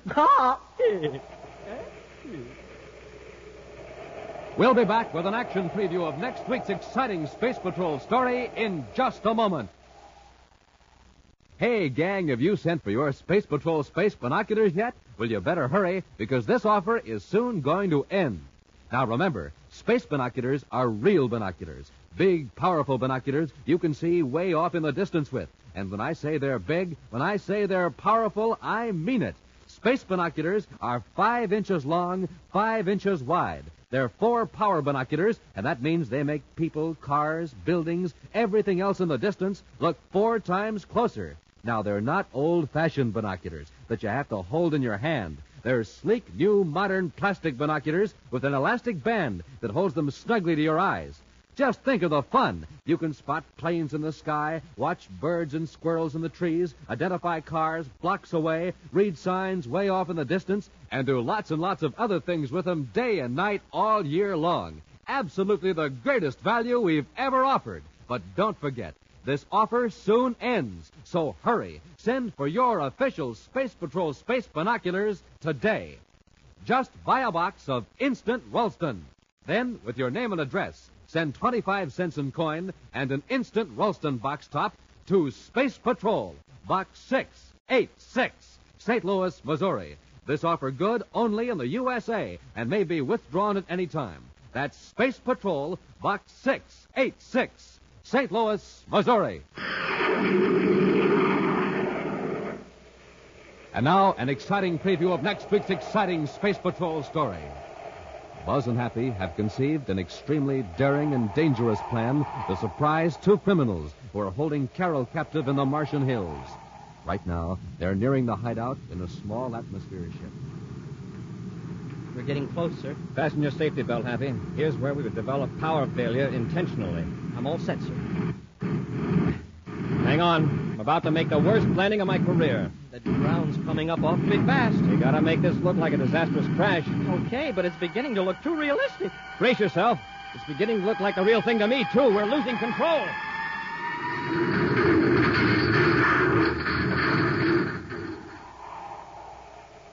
Be sure to be with us next Saturday for the exciting story, Crash Landing, when Wheat Chex, Rice Chex, and Good Hot Ralston again present Space Patrol!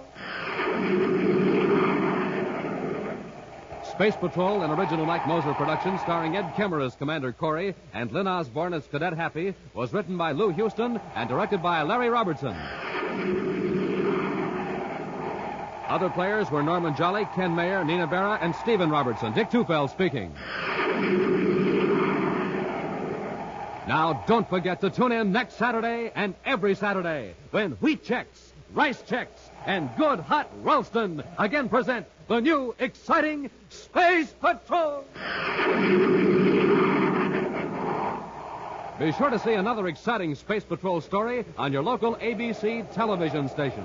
Consult your local paper for time and channel. Space Patrol comes to you transcribed from Hollywood. This is ABC Radio Network.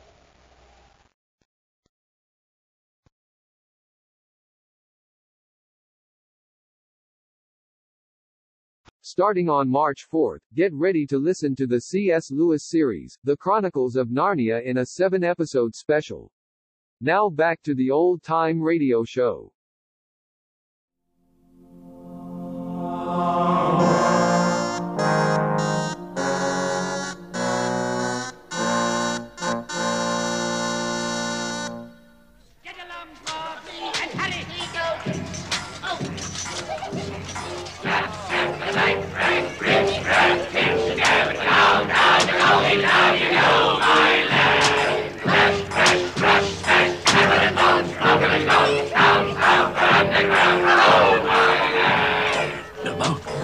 Bilbo!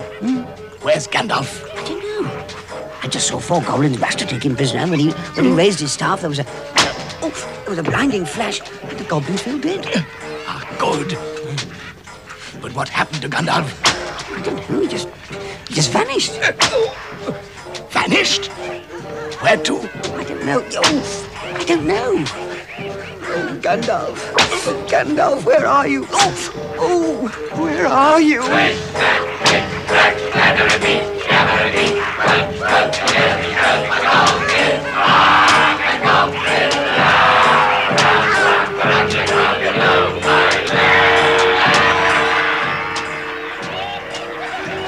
The goblins hurried Bilbo and the dwarves along with shouts and insults and cracks of the whip. Down and down they went into the heart of the mountain, where it was stifling hot and stuffy. And the goblins were very rough and pinched unmercifully. And Bilbo was even more unhappy than when the troll had picked him up by his toes. Oh, I wish I'd never left my hobbit hole. It was a deep, deep dark, such as only goblins can see through. Here the passages in the depths of the mountain were crossed and tangled in all directions, but the goblins did not hesitate or stop for 1 second. Now there came a glimmer of red light, which became stronger and stronger, until at last the dwarves stumbled into a vast cavern with torches round the walls and a great red fire in the middle. The cavern seemed to be filled with hundreds of the hideous creatures, while in the shadows, on a raised flat stone, surrounded by ferocious-looking guards armed with axes and bent swords, sat a tremendous goblin with a huge, bloated head. Who are these miserable persons? You are so great, Goblin. And this. We found them sheltering in our front porch, oh mighty one. Our front porch? What do you mean by it? Well, I was only going to... Who are you? Murderers and friends of elves, not unlikely. Come, what have you got to say? Not that it will do you much good. I know too much about you and your folk already. But let's have the truth, or I will prepare something particularly uncomfortable for you. I am Thorin Oakenshield, the dwarf at your service. We were on a journey to visit the descendants of our grandfathers who live on the east side of these truly hospitable mountains. He is a liar! Oh, truly tremendous one. Several of our people were struck by lightning in the cave when we invited these creatures to come below. And they are as dead as stone. Also, he has not explained his sword. Sword? Yeah. Let me see. Oh, Christ! Oh, Christ! The goblin cleaver, the biter. This accursed sword has slain hundreds of my people. You murderers and elf friends. Slash them, beat them, bite them, kill them!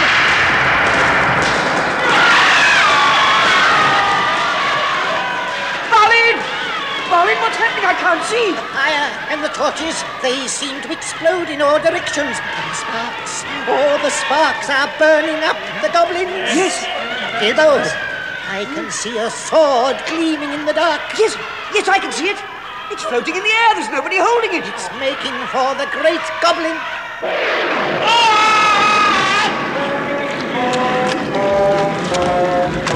It's cutting clean in two. Bilbo, dwarves, follow me quick. Follow the sword.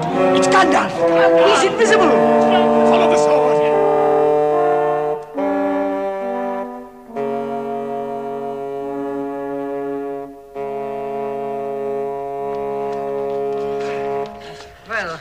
Are we all here? Can't see it. I'll light my star so that we can see. Nar en edrai ethamen. That's better. Now, Tarin. By your side, Gandalf. Good. That's 1, 2, 3, 4, 5, 6, 7, 8, 9, 10, 11. Yes. Where are Keely and Phoebe? Here we are. Oh, that makes 13. And Mr. Baggins, 14. Yes. Mr. Gandalf, where were you? It might be worse, and then again it might be a good deal better. No ponies, we shan't see them again, and no food. No knowing quite where we are, and hordes of angry goblins just behind us. At least I've rescued Orcris, Gandalf. See how it glows, just like your sword glamoring. That is a warning, Turin. The brighter those swords glow, the nearer the enemy. Come, on we go. No time for explanations. Hurry! And on they went. They began to hear goblin noises and horrible cries far behind. And it soon became clear that the goblins were quickly gaining on them. Oh, Mr. Gandalf! Mr. Gandalf! Oh, Tarin! Please! Yes? What is it? I can't run as fast as you. Oh, well, then we'll just have to carry you up. Bombo. Oh, no. You take him first. Oh, come on, Mr. Baggins. Up you get. Oh, my. Why did I ever leave my hobbit hole? Now, quickly, all of you. The goblins are on us. Turin, you and I will draw our swords, and Orcris and Glandring will keep them at bay while the rest of you try and get away. Our friend, goblin dreamers! Turn 3. Alhammer! Peter!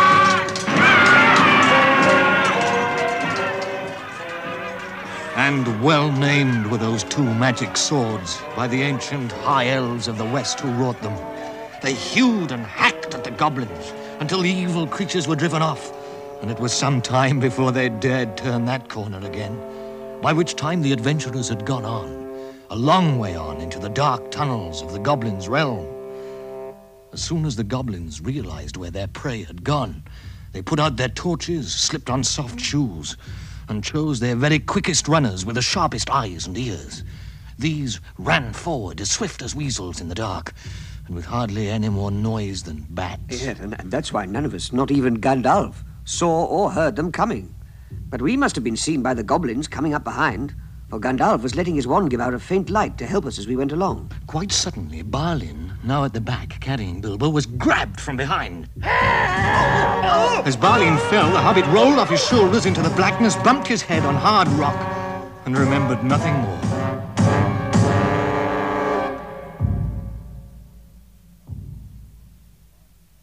When Bilbo opened his eyes, he wondered if he had. What? For it was just as dark as with them shut. Oh, yes. Yes, and just imagine my fright. I could hear nothing, I could see nothing, and I could feel nothing except for the stone of the floor. Very slowly, I got up and groped about on all fours till I touched the wall of the tunnel. My head was swimming. There was no sign of Gandalf or the dwarves, and I was far from certain even which way we'd been travelling. Still, I guessed as well as I could, and I crawled along for a good way, until suddenly my hand met on the floor of the tunnel what felt like a little tiny ring of cold metal.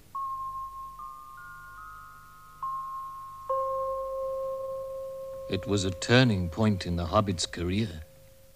Not that he knew it at the time. He put the ring in his pocket almost without thinking. Certainly it did not seem of any particular use at that moment.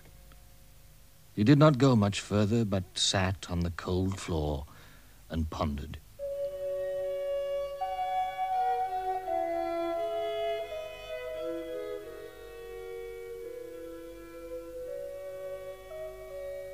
I thought of myself at home, frying eggs and bacon in the kitchen. But that only made me miserabler, for I could feel inside that it was high time for some meal or other. How could I have been left behind? How did the goblins miss me? I must have been lying unconscious out of their way. What if the goblins came back? But then Bilbo remembered the sword he had taken from the troll's lair. Ah, it glows. So this is an elvish blade, too. Its light's only pale, so the goblins are not very near. Yes, and yet not far enough away. Still, gives me a little light to see by. Now, what shall I do? Go back? No, that's no good at all. Go sideways? Oh, no, impossible. Go forwards. The only thing to do. On we go. So, with his sword held in front of him and with one hand feeling the wall, he groped along, fearful but determined as only a hobbit can be when his mind is made up. The tunnel seemed to have no end. On and on he went, and down, not daring to stop.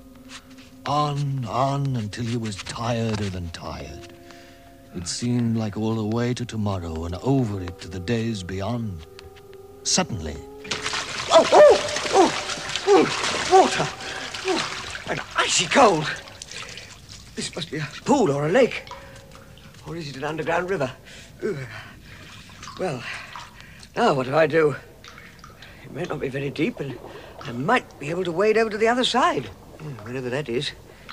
But if it is deep, I can't swim. Oh, dear. Bless us and splash us, my precious. At least a tasty morsel, and it may us go. Who are you? What is he, my precious? Me? Well, I am Mr. Bilbo Baggins, B-A-G-G-I-N-S. I've lost the dwarves, and I've lost the wizard, and I don't know where I am, and I don't want to know. If only I can get out of here. Perhaps he sits here and chats with it a bitsy, my precious. It likes riddles. Perhaps it does it? Riddles? This strange creature wanted to appear friendly, at any rate for the moment, until he found out more about the hobbit. His name was Galoom, although he always called himself Precious. He was small and slimy and as dark as darkness, except for two big, round, pale eyes in his thin face. He lived on fish, and goblin, too, when he could get it. He could see that Bilbo was no goblin, but Galoom was always very hungry. When he said he wanted to play riddles, Bilbo was anxious to agree until he found out whether this odd creature was fierce or friendly, or whether he was in league with the goblins. Riddles? Well, very well then. You ask first. Go. Goodness. What has roots as nobody sees, is taller than trees. Up it goes, and yet never grows. Oh, yes, well, that's very easy. A mountain. Does it guess easy?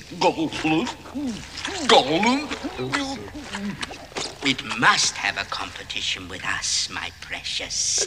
A competition? Yes, well, all right.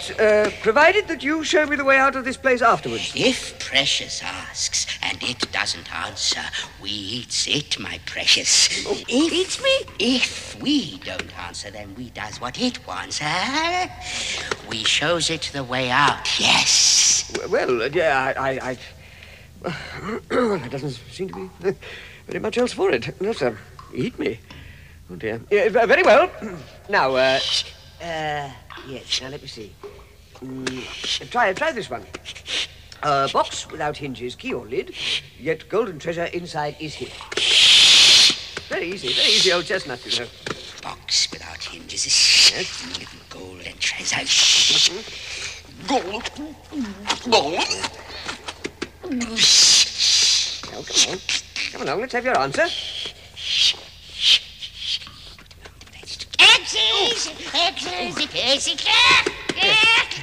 Right. Now, precious turn. Yes. This thing all things devours, birds, beasts, trees, flowers, gnaws iron, bites steel, grinds hard stones to meal, slays king, ruins town, and beats high mountain down. Oh dear. It's a hard one. Oh, perhaps a magician. No. Oh, no, dear. It definitely wants to eat me. I must think. Oh, if only I had more time. If I... It's guessed it. Time, yes. No more riddles, no more. No, all right, certainly. I'm I'm rather tired of that game, too. But now, do you think you could show me the way? It's got to ask us a question, my precious. Oh, but I just asked you a Yes, question. yes. Just one more question. Well, I just can't think of anything. Think of a thing. No, something. Think of something. What have I got in my pocket?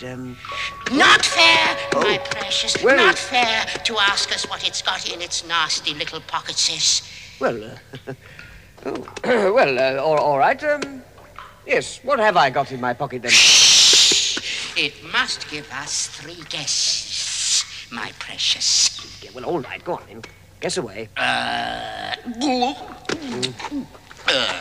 What's it got in its pocket? Hanses. Wrong. Guess again. Not Hanses. What can nasty Baggins have in its pockets? What have I got in my pockets? A knife! A knife! A knife! No. Wrong. Last guess.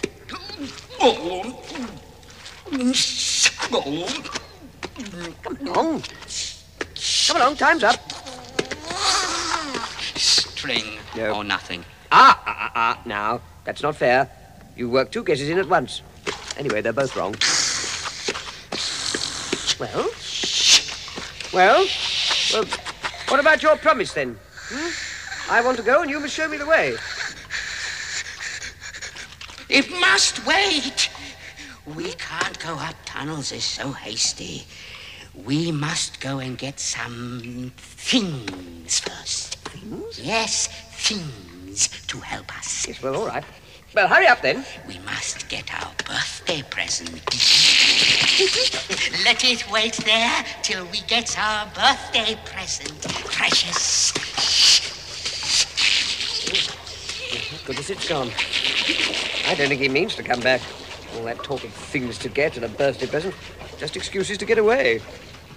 But Bilbo was wrong.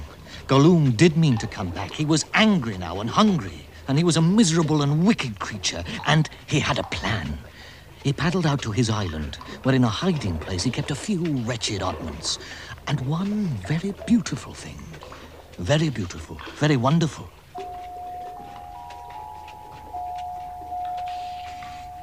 A golden ring. A precious ring. How he had come by that ring ages ago in the old days, when such rings were still at large in the world, perhaps even the master who ruled them could not have said. Oh, my goodness, what's that?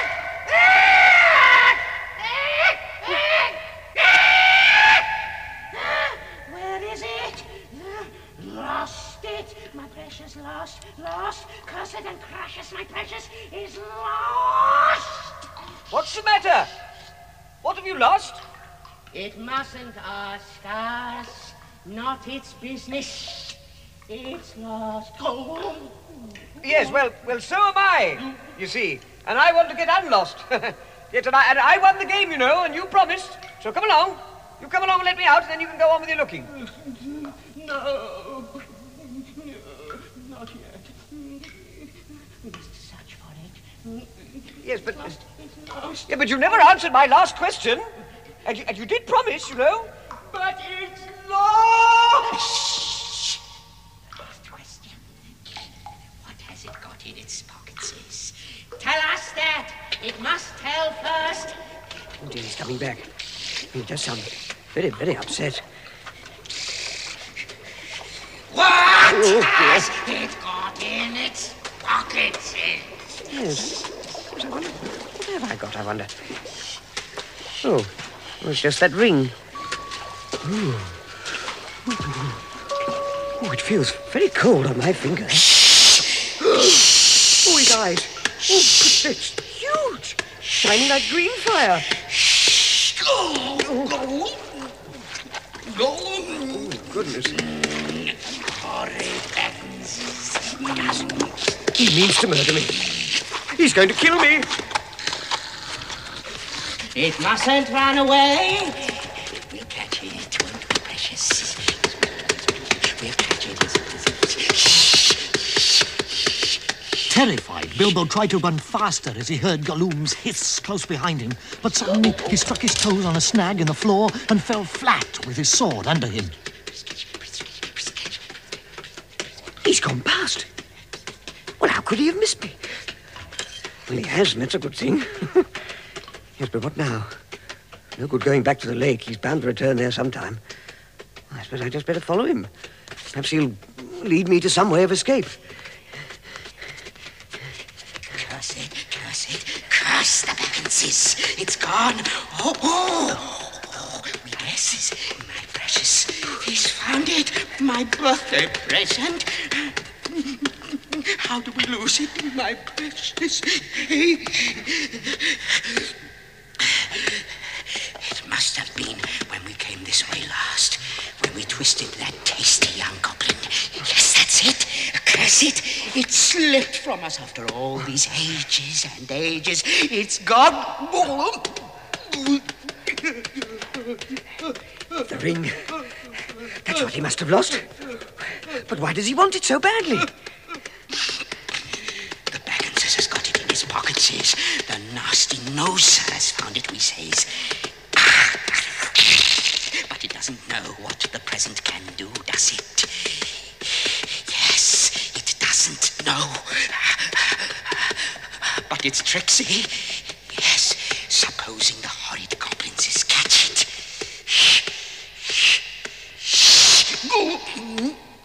Goblins. If they get it, they will get the present. Our precious present. They'll find it, and they'll find out what it does. One of the goblins will put it on, and then no one will see him. Not even our clever Ice will see him. And he'll come creepsy and tricksy and catch us. Gollum. Gollum.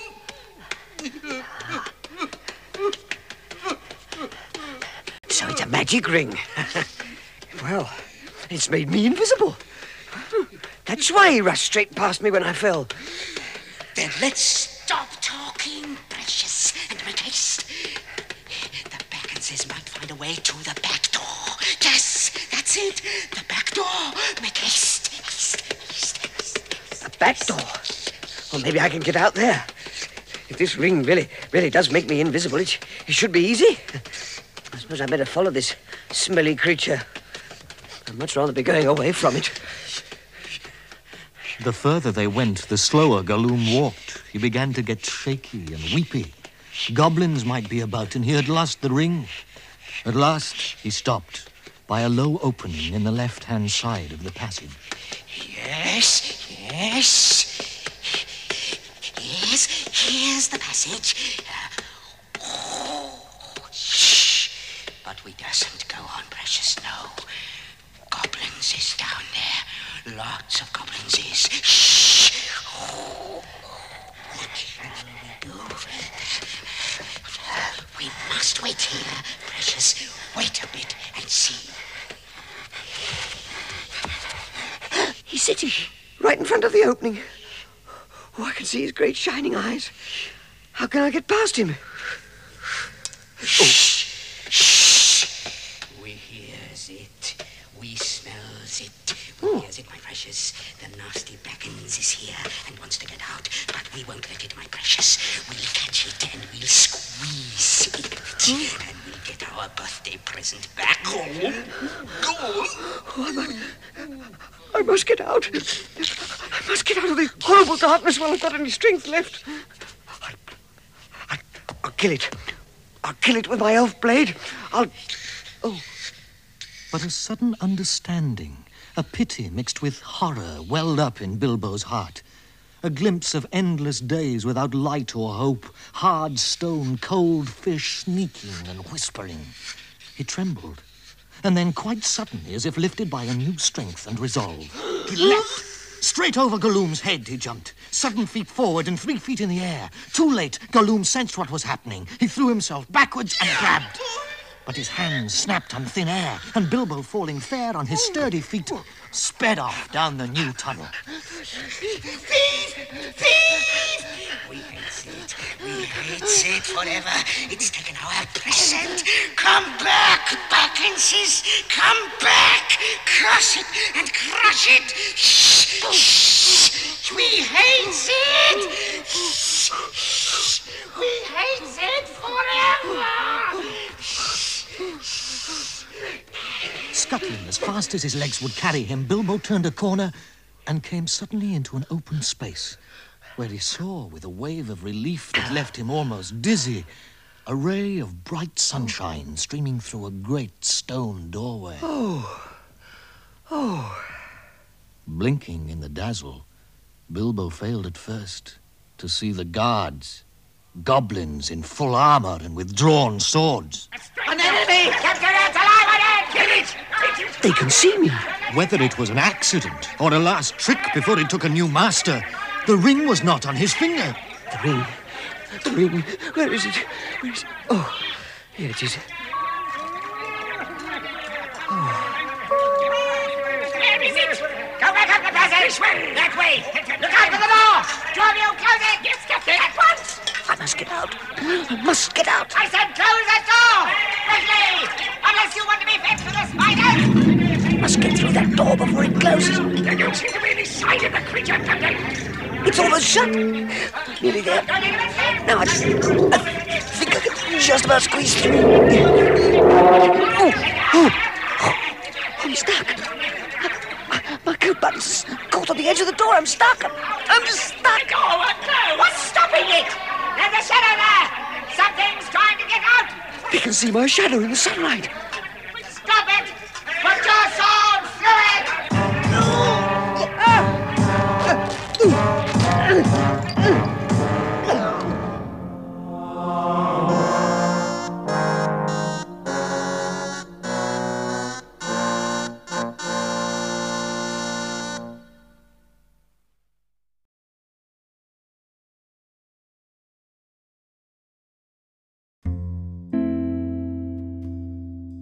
Now you can double your listening pleasure by subscribing to the Strangers and Pilgrims podcast. For only 99 cents a month, you gain access to more shows for your enjoyment. Subscribe now. And happy listening.